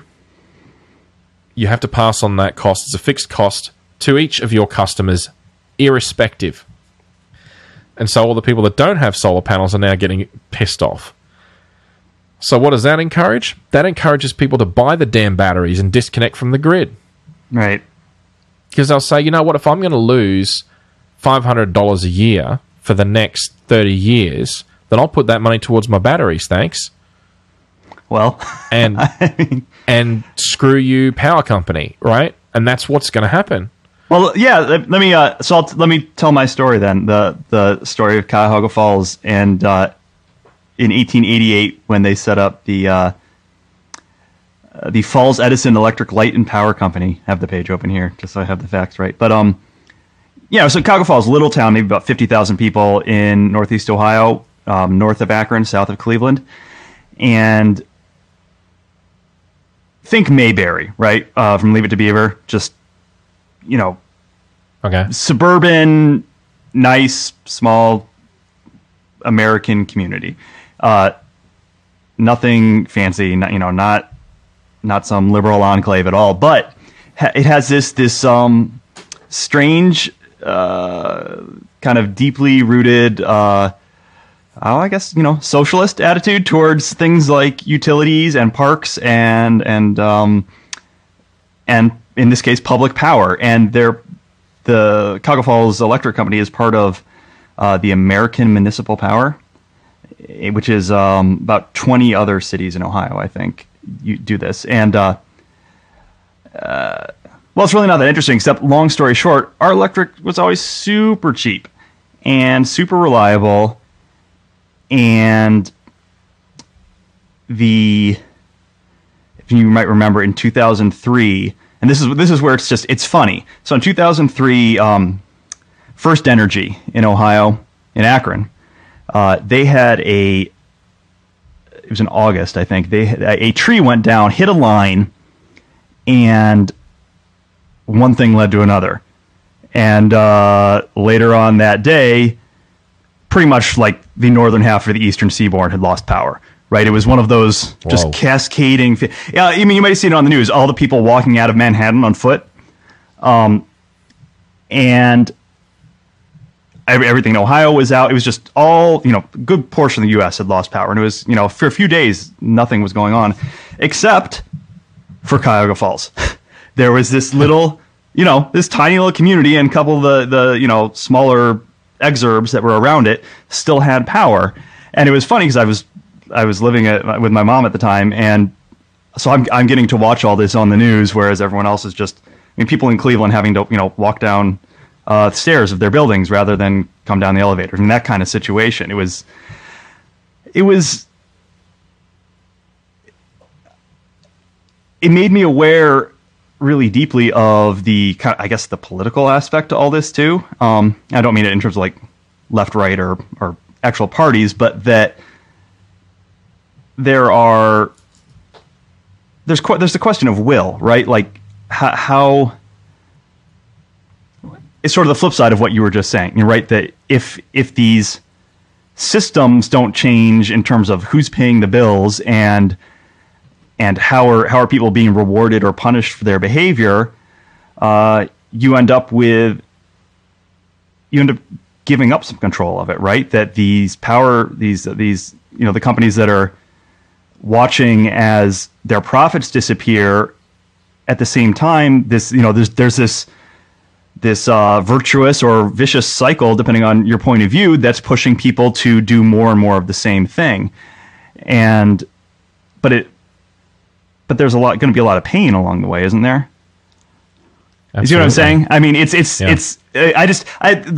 just bring it up because I have that perspective of growing up feeling like electric was just the thing you got, right? That it was a utility just like water. And yeah, they're a nonprofit, this AMP, and maybe that's not good, but I never saw the problem with it, right? Yeah, I think. Yeah, it sounds like it's an interesting situation. And it might only work because it's small. Who knows? I'm not trying to make a judgment over whether these things should be run by big gigantic corporations, but it was in pretty stark contrast to see this, this massive, huge company that knocked out, about a quarter of the grid in the U.S. for. It seems so fragile, right? Literally, it was a tree down. A tree went down in someone's backyard, and billions of dollars of economic damage, right? It's insane. Yeah, that is insane. And I suppose problem is people have seen electricity as being one of those things that's just there. You turn the light switch on, there it is, and there's not much thinking beyond that other than, oh, yeah, I got to pay the electric bill this month, right? And it's just, it's one of those things that we all sort of are so used to it. But from my side of the fence, what I see is that all the detail and the complexity behind all the different power stations and the different kinds of power stations and why they're there and how expensive they are to run and the distribution networks and everything. Yeah, it's a massive amount of infrastructure and so many things can go wrong. Right. The funniest thing is that it would have been unthinkable. Would have been unthinkable. There was an approach many years ago before there was a grid, before everything was all connected together. And when I say it's all connected together, it is and it isn't. Like, there's massive areas that are connected on certain grids, and there's subgrids, and there's high voltage connectors and between different grids and so on. But bottom line is that we started out with small electric generators at individual factories and some households even, and that would simply run the power and the lights and everything. But they got expensive because it was expensive to run. It was a commodity thing, and only the really well-off residences had them. People that were very well off. And then, of course, power companies said, "Oh, we can do this cheaper." So they build big power stations. They run them cheaper, and it's cheaper electricity. They put cables out to everywhere, and suddenly you got yourself electricity industry, and everyone hooks up to that because it's faster, better, cheaper than getting your own local generator. But what's changing now is that something like solar, and I keep harping on solar because the beauty of solar is that not only is it free, and there's no maintenance costs, you can put fixed panels on the roof, so there's no moving parts, and it'll still perform relatively well. You can do tracking, and there's a bunch of calculations in the presentation. Feel free to go through that. I don't want to get too hung up on it now, tracking versus non-tracking solar panels. But you can get away with non-tracking solar panels, and it's usually the better option. So people are able to put their own stuff in their own house now, and if not for the battery problem, could be completely self-sufficient without too much trouble in a lot of parts of the world. Won't work everywhere, won't work year-round in some places. I mean, solar panels are going to struggle to work when they've got a few inches of snow covering them. But, it comes down to intelligent design and the slope of them to get the snow off and so on and so forth. There's ways around it. Where there's a will, there's a way. So, I see it as being, that's going to cause this whole grid thing that used to make sense to make less sense. I can see what could happen is if they do come up with a better industrial scale mass storage technique other than hydro, like maybe they do some form of mass chemical storage of electricity generated from individual residences, and you can pay to use that, and it's cheaper to use that than it is to use batteries, then that potentially could be a part savior of the grid and so on. But if that sort of thing doesn't happen and battery technology does improve, then people will simply disconnect from the grid because it no longer makes sense economically, and people will take control of their own power. I think that's inevitable in the end.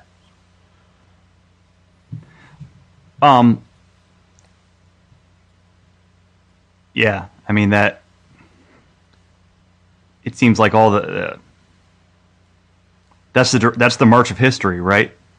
I mean, these networks don't last forever. Well, you start out decentralized, you centralize for efficiency, technology changes, and then you decentralize again. Right. It's funny, but you see that sort of thing in management as well. Right. The technology in this case drives it rather than one person's whim. I guess that's a key difference, but still, it is fascinating to watch. And honestly, if I could economically cut my connection to the grid, I'd do it. I wish I could, because we had an ex-tropical cyclone come through about a year ago, and it essentially was 110, I think, kilometre an hour wind gusts, whatever that is in knots or miles per hour, but respectable, across southeast Queensland as it moved across southeast Queensland, and it knocked down. We had power out for 4 days. Now, I had solar panels at the time, but they're grid connect. The inverter had no batteries to store the electricity, and being grid connect, it needed to, the term they use is work against. So it needed to work against the grid in order to actually function.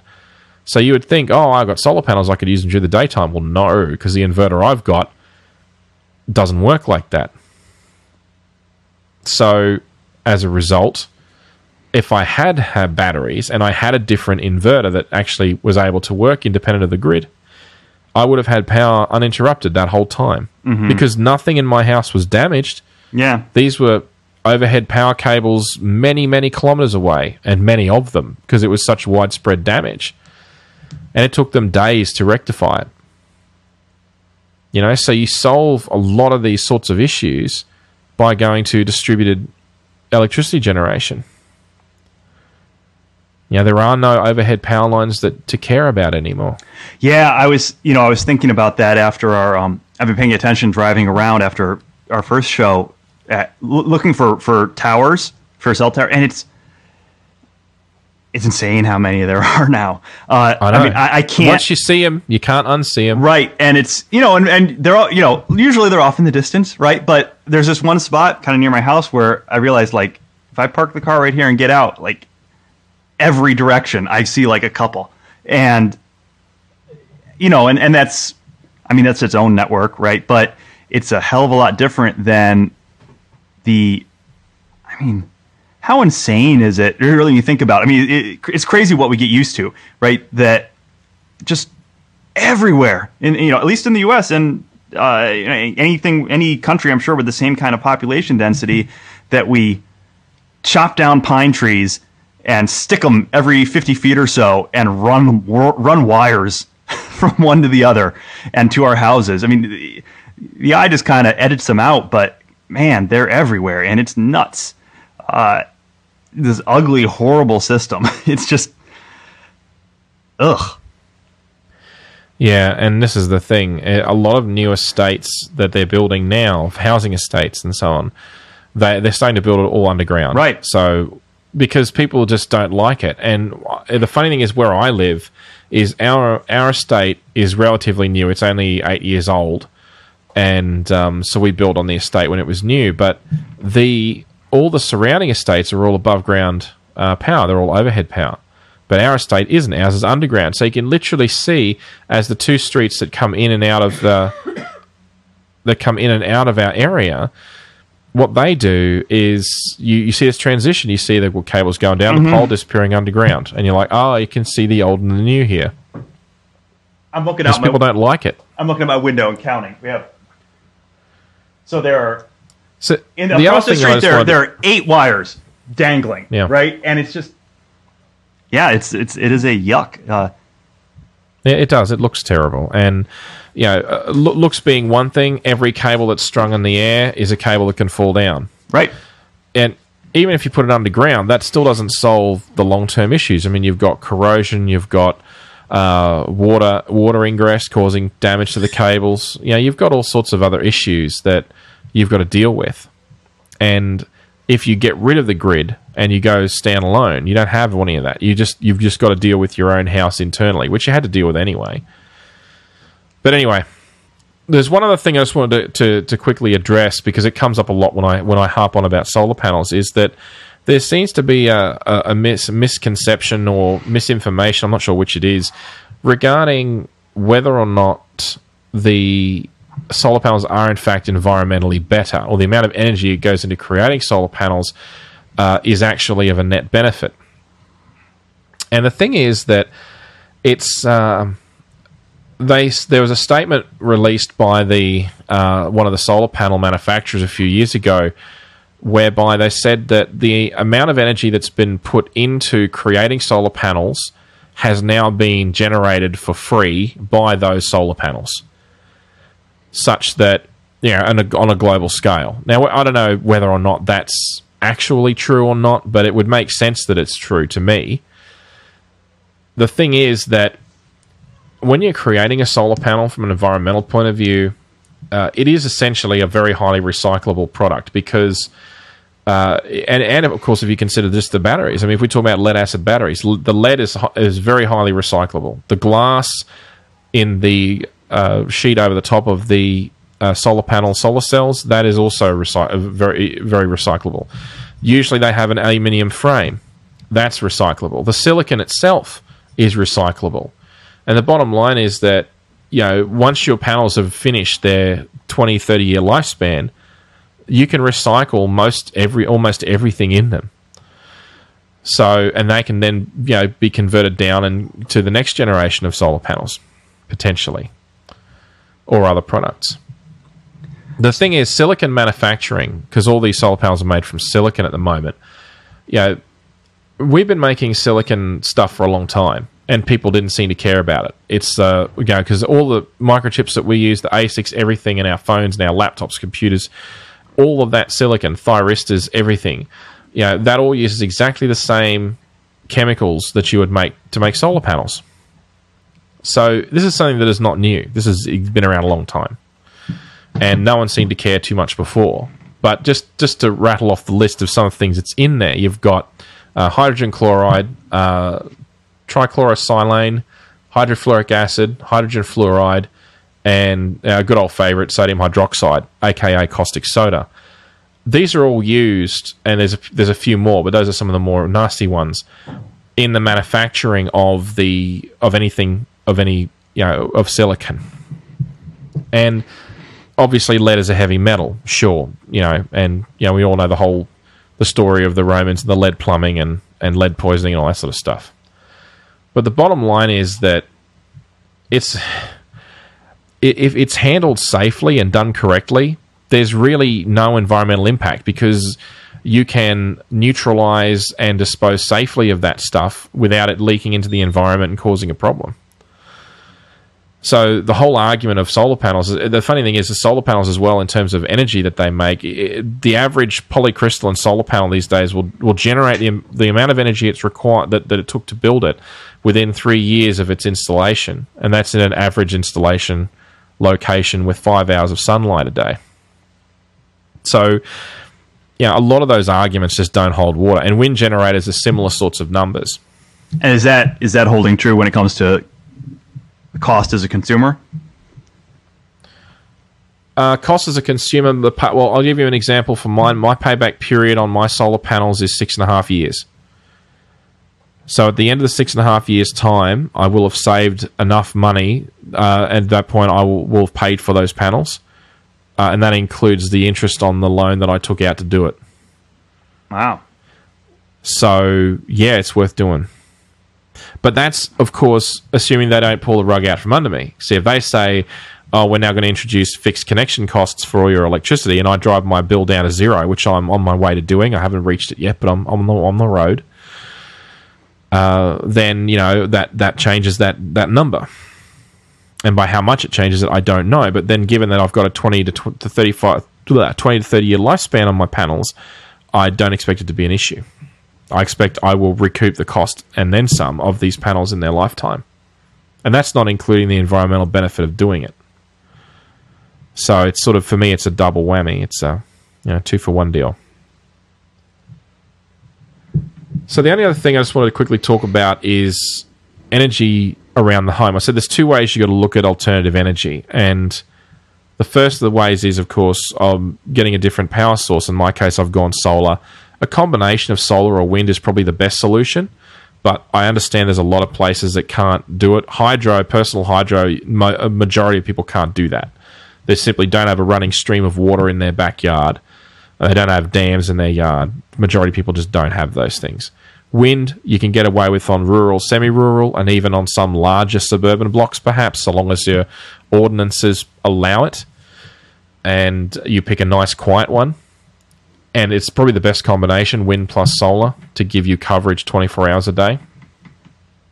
But going standalone on batteries is still an expensive option. But if you're trying to drive down your consumption as well, that's a good solution. So I used to have a Mac Pro. And my Mac Pro on idle, I bought it's like $25 on eBay, and it's a power monitoring device. It measures instantaneous power, average power, and of course the usual other ones like voltage, current, and so on. Nothing flash, but it does the job. And it measured the power of my Mac Pro at idle. This is just the tower unit, not the monitor, but it measured that at about 138 watts instantaneous power. I measured my MacBook Air, and it was idling at 18 watts. So there's a phenomenal difference in how much power it was consuming. So I sold my Mac Pro solely for that reason. I sold it, and I missed my Mac Pro, I've got to admit. But you know what? I'm using my MacBook Air for everything, and I'm planning on getting a Mac Mini whenever they put the Haswells in them, because they'll be lower power again. And essentially, that should come in at around the 10 to 15 watt range. Mm-hmm. That amount of saving by getting rid of the Mac Pro, and my kids had a Hackintosh I'd put together, and it clocked in at around about 100 watts continuous and idle. And the elimination of those two has saved me $220 every 3 months on my power bill. I can't remember the numbers, but back in the early 2000s, I had a small web design, print design shop, and we figured out the math on what it cost for all our big gigantic CRTs we were using, and yeah, it was the same story. Like we're like, oh, we're okay. We're all going to Best Buy. We're going to get some nice flat panels because, yeah, it's insane. I mean, it's nuts how much less power things draw now. Absolutely. I mean, I look at my TV, like the Apple TV and the old, my old HP Plasma, and I think the Apple TV draws like 1.3, maybe. Just not when it's just sitting there, right? And yeah. And that stuff's just getting better and better all the time. Well, what I recommend people do is if they want to reduce their power bill, just for that reason alone, have a good critical look about what you've got in your house. And the bottom line, you don't expect it to change overnight. Have a long-term plan. So when you buy an appliance of any kind, ask the question, how much power does this thing consume? And if you dig enough on the web, you will find information. There is stuff out there for a lot of appliances these days. Buy one of these energy meters. They're a $20, $25 investment. They are worth they will pay for themselves in the first appliance that saves you money. And figure out your usage pattern. So the big hitters are lighting, computers, and televisions. Of course, you don't replace a television every 2 or 3 years. Well, hopefully you don't. I guess maybe someone does. But anyway, I've checked our television draws, I think it's 330 watts continuous. And it needs to go. But I can't just get rid of it because it was at the time it was a $1,200 investment. Now I found an equivalent size TV that costs $2,000 right now, and that's going to consume less than half that amount of power, considering it's on a lot. Alas, it is on a lot. Probably shouldn't be, but never mind. And that's going to save me a decent amount of money, but the payback period on that's much longer. Mm-hmm. So what I'm suggesting people do is you plan your purchases accordingly. So okay, if when I get my next device to replace this, I'm going to get one that's really energy efficient. You drive those efficiencies. So, I mean, I had a 27-inch AOC monitor. I got rid of it and with the Mac Pro, and I replaced it with a, dare I admit, Samsung, but hey, it's a nice monitor. And in energy saver mode, it uses just about a quarter of what the 27-inch monitor did. I mean, do you really need a 27-inch monitor? I decided that I didn't because obviously the bigger area, the more backlighting, the more electricity that it takes.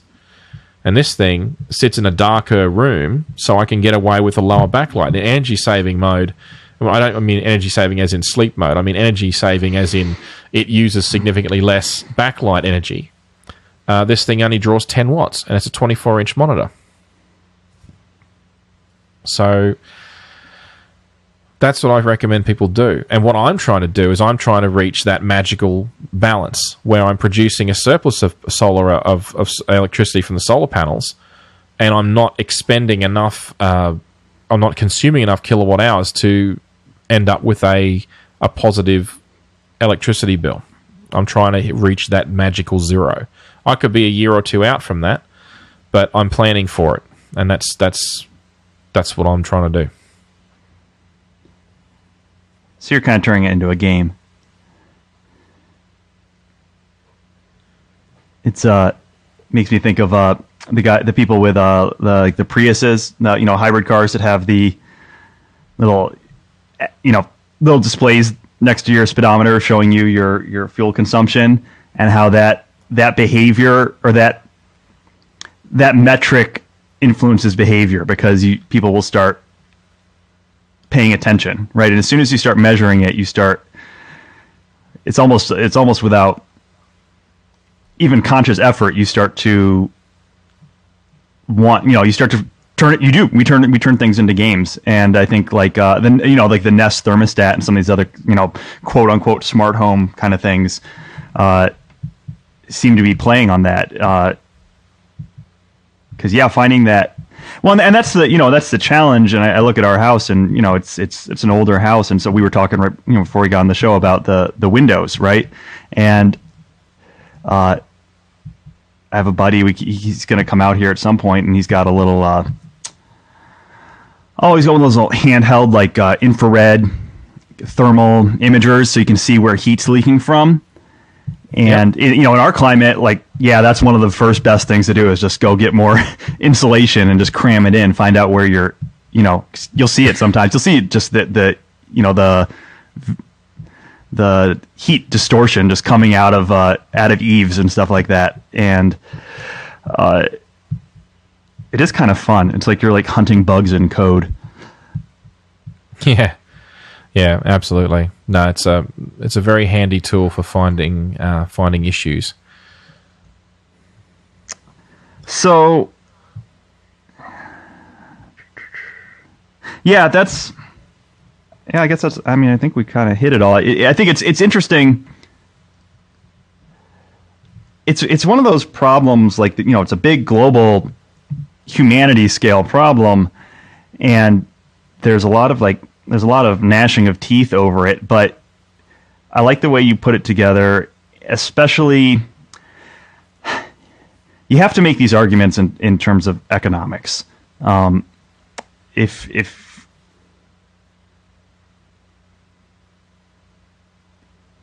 and you can see sort of the slow adoption of solar. I think it suffered from not enough of that in the beginning, right? And the people that put them on their roof as honestly, it's probably more of a political statement, which has its place, and I understand.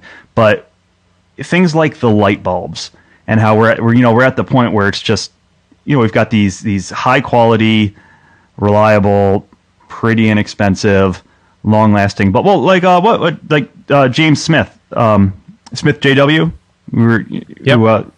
Lifex or Lifex, whatever, I don't know how to pronounce it. Sorry, James. The company he works for, it's not only are these things they last for like 35 years, super efficient, and you can control them from your computer, so they're programmable. I mean, you can do anything you want with these things. It's like this no-brainer, right? There's so many different ways to appeal, and that's sort of what I think about. I was thinking as you're going through all this is there really isn't one single answer, right? I mean, like solar power where I live, maybe when it gets to a certain cost efficiency, it'll make sense. But we're like, it's famously gray here. Like we get sun maybe 90 days out of the year. But it's just like with the peak energy usage. You want to find the specific for you things that give the best bang for the buck, and it just requires work. It makes me think of the new movement in farming. I'm going to use the wrong term because it means the other thing, but it's essentially it's like strategic farming. It's highly labor and computing intensive, right? They're planning out the use of the land extremely efficiently and making sure that, well, if we have this crop growing here one year, we're going to have the chickens roost over here the next because it's going to affect the soil and all this sort of thing. And it's great because, I mean, one is profitable, but it really plays to what humans are good at, as opposed to just kind of lulling us into, oh, that's the way it's done. And that's kind of feels like the grid kind of did that to us. I think one of the interesting things, I started out talking about AC and DC, and I need to circle back to this. One of the problems with electricity is the source that you can generate it does not always equal the destination you want to consume it. And that's a big problem, because if you think about it, the Mojave Desert might be the ideal location for a solar power plant. Right. But the problem is, if you're in Ohio and the Mojave Desert is a very long way from there, how do you get the electricity from point A to point B, from the source to the destination? And the problem you've got with AC, in particular with AC, is that when the field alternates, when the electric and magnetic fields alternate at 50 or 60 hertz, what happens is you get a coupling effect. And because essentially, if you've got a conductor that's going over the ground, and the earth or ground, whatever you want to call it, is an imperfect conductor, but it still does conduct electricity. So what you end up with is you get an inductive and capacitive coupling effect. And that coupling essentially allows you to transfer energy. And in this case, coupling to ground is energy you don't want to couple, because that coupling is essentially a loss. And it's the same kind of idea as a wireless charger, right? So you've got a phone that doesn't have a physical connector, and it charges itself on, essentially what it is it's a bunch of coils that are inside a plastic or rubber mount, and you simply place the phone on top, and it's got matching coils that pick up the magnetic field. It's magnetically coupled between the two. So the point is that sort of coupling, that sort of energy transfer, a similar kind of idea with AC power lines. And that's one of the reasons why they want to put the high voltage power lines so high above the ground, to reduce that coupling effect. But you still get coupling, you still get loss. And that's bad. And you look at the reasons they put it in the first place with step up and step down transformers. Well, I've been talking this last, well, gosh, we're getting close to 2 hours, but we're talking about the whole effect of thyristor control or IGBT control. So, like literally turning power on and off when you want to. And that allows you to go from AC to DC and back again.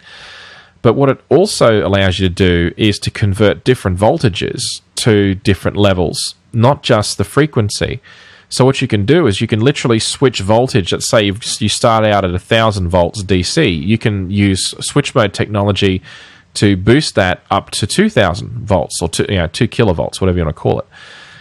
So you can now, using switch mode technology with silicon, you can now switch the power to whatever voltage you want. Suddenly, you don't need transformers anymore, at least not in the traditional sense.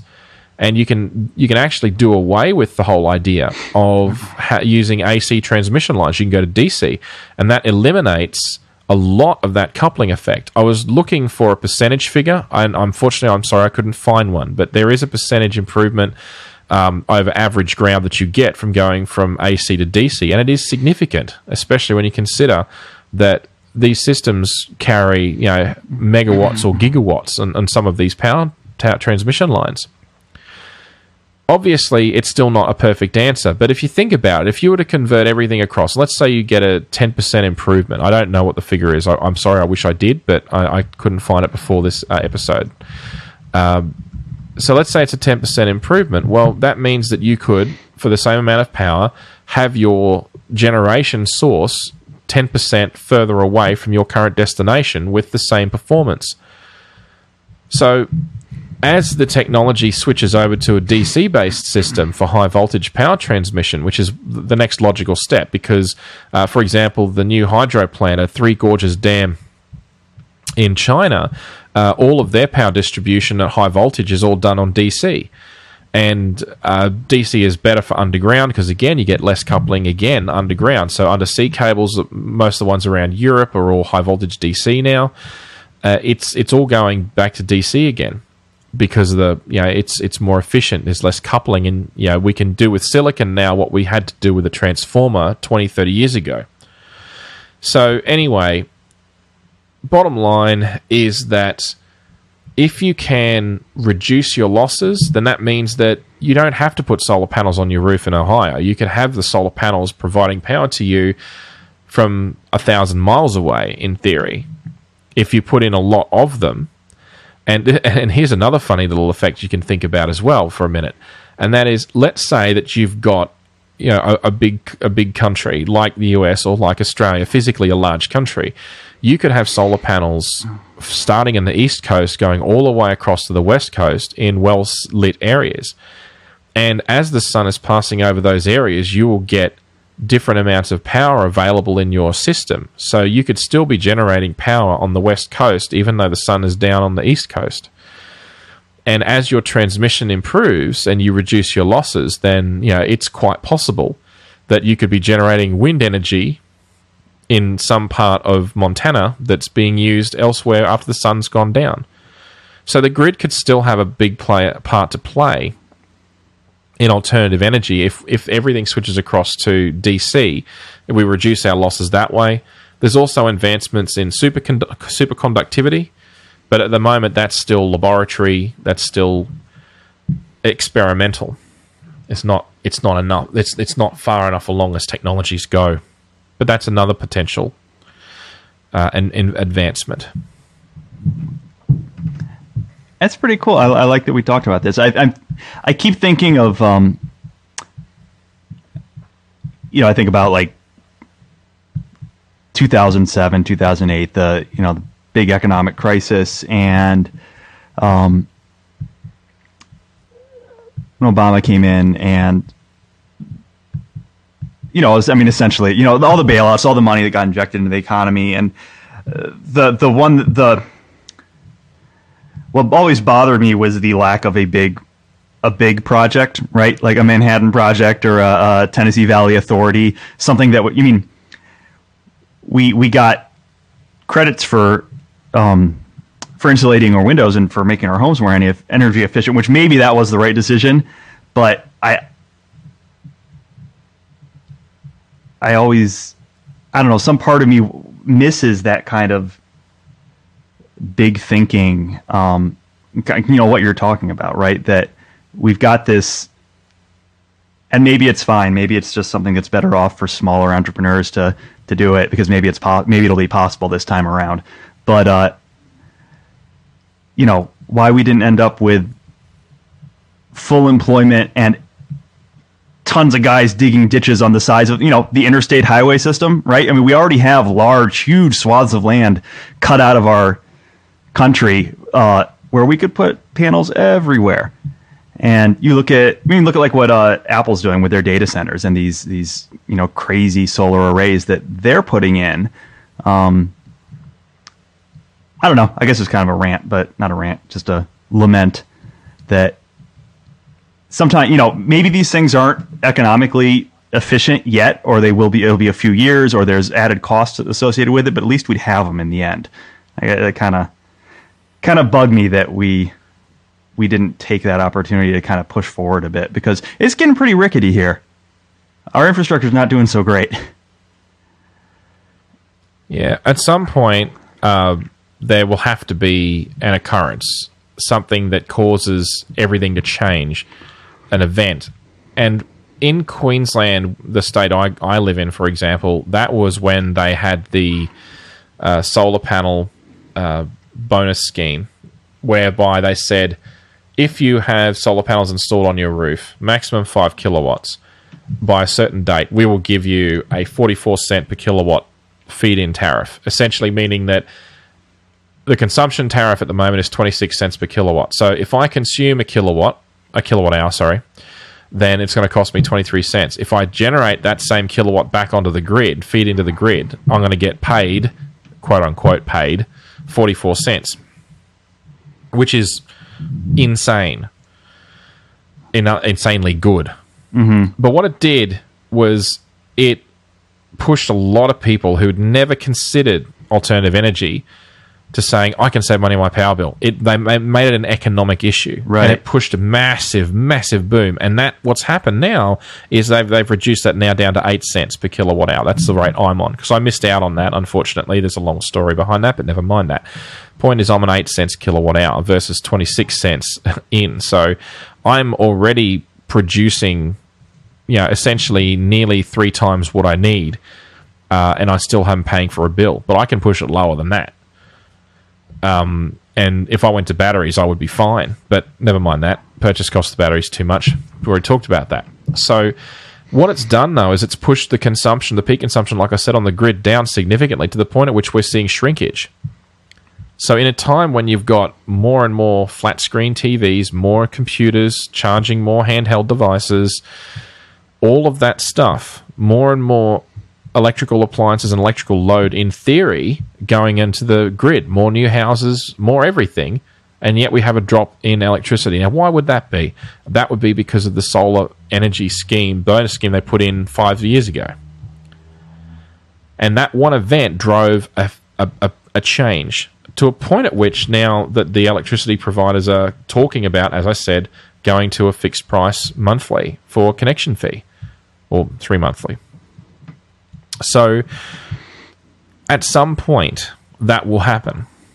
Whether that's on a state-by-state basis or a federal basis, irrespective, it will happen. Something has to happen. And then it will all change. But for the moment, I see where we are as being an opportunity for people to reduce or eliminate their electricity bills in many locations around the world. And if the electricity providers are interested or capable of letting them do that, and the possibility of energy independence, which is something that fascinates me. I mean, my ideal would be to have an electric car and have an overnight storage system with batteries or some other technology, such that I could disconnect from the grid and drive electric cars and have no fuel bill and have no electricity bill. That would be my ideal scenario. Well, yeah, I was just thinking about that. Would electric cars be a sort of an intermediate step for dealing with the battery? I mean, essentially, until we have, some sort of golden, wonderful, highly efficient storage unit that you can just have in your basement, wouldn't just piping your excess over to keep your, basically to top off your car? I mean, like I said, it seems like there's lots of ways that it's like you have like 16 glasses of water in front of you and you're pouring into one, and as it fills up, you want to siphon off into all these other ones, right? So you're just minimizing your spillage, what's kind of just going out and going nowhere. And if you manage that intelligently enough, then you're always going to be riding the crest of that wave, right? You're always going to be in the best position moving forward, regardless of what happens. Yeah, absolutely. I mean, longer term down the road, there should be, I would hope, there would be standardization whereby I would say that the door swings both ways, shall we say. So rather than just having, I've got solar panels and they're going to charge the batteries for the house, whereby you would have a true power converter such that power could flow in either direction. So you could say, okay, well, I'm going to charge my car battery pack, but now, oops, my house is low. I don't need to use the car, so I'm going to drain the car batteries and push that power into the house system. And that sort of interchangeability whereby the storage is a common medium held in different locations, so one fixed location, mobile locations, that sort of thing, longer term, is where it may end up going. Whether or not, there's all regulatory issues and how you would make that work with a vehicle and so on. But I mean, where there's a will, there's a way. It can be done. It's just a matter of, and, where batteries will be like a plug-in device. You simply, I need more batteries, just go and buy a few more and plug them into a rack, But that sort of thing is still not there yet. And the battery problem is the problem. Until then, grid connector is the only real viable option. And until the power companies make it not a viable option anymore, in which case batteries will be back on the table. Anyway. You never answered my question. What was the question? Sorry. If I back up from iCloud in between two high-tension wires, will my data evaporate? Oh, well, that was a serious question. Well, let's see. Maybe. That's always the answer with iCloud. Yes. That's your data will be gone. It's exactly right. I can't go wrong with that answer, see? So that's why I'm going to go with that option. It's my Donnie Darko reference for the day. Roll your dice. You never know. You might get lucky. Yeah, exactly. Well, it was a good show. I learned a lot, so hopefully other people do too. Awesome. It's one of those, I'm glad we talked about it because it's one of those, I mean, as someone who's done mild electrical tinkering, but never really knowing what I'm doing, and I don't know, I think probably the last time I took a course that dealt with any of this would have been in high school, and I probably wasn't paying attention. I don't know, it's just good to get a pragmatic overview of what's going on, so I can think about it the right way. Because things like I think there is a lot of misinformation out there, or I heard something once when I was 15, and that's just the way I think it is now, and things have changed a lot. So sounds like it, at least. Yeah, there is a lot of misinformation out there, that's for sure, and I find it to be frustrating and a bit disheartening. To hear the scaremongering about, solar panels, they're, you got to use toxic chemicals to make them, and it's like, well, you do realize it's the same toxic chemicals that go into making your iPhone, right, and your laptop and TVs and all these other things, and they've got far nastier things in them. I find that to be frustrating, and the whole thing with the wind generators and noise, and so wind generators, they're just going to, everyone's going to lose sleep and so on, and at some point, the Powerball, Energy Ball, for example, that sort of thing may just become standard, and people will just accept, hey, these are actually pretty damn quiet, and you know what, they don't look that bad. They certainly don't look anywhere near as bad as whatever else, and they're giving us free electricity, so what's the problem? And it frustrates the hell out of me as an engineer when people's prejudices and opinions stop progress. It's frustrating as hell because that most of the issues that are raised are bullshit. Unfortunately, sorry about that, but unfortunately, you can't fight that perception, and it's even if it's ridiculous, even if they've proven it's not true, things have a habit of believing it, and who started the rumor, I don't know. If things actually happened, I don't know, but. Seriously, a lot of the complaints about wind and a lot of the complaints about solar panels and so on are just unfounded. So, cool.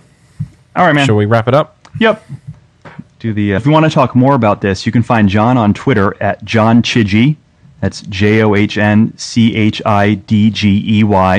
It's the same on app.net. If you'd like to send an email, you can send it to john@techdistortion.com. I'm Ben Alexander, and you can reach me on Twitter at FiatLuxFM, or you can see show announcements and related materials by following the show's account at Pragmatic Show on Twitter. Thanks for listening, everyone. Thanks, John. Thank you.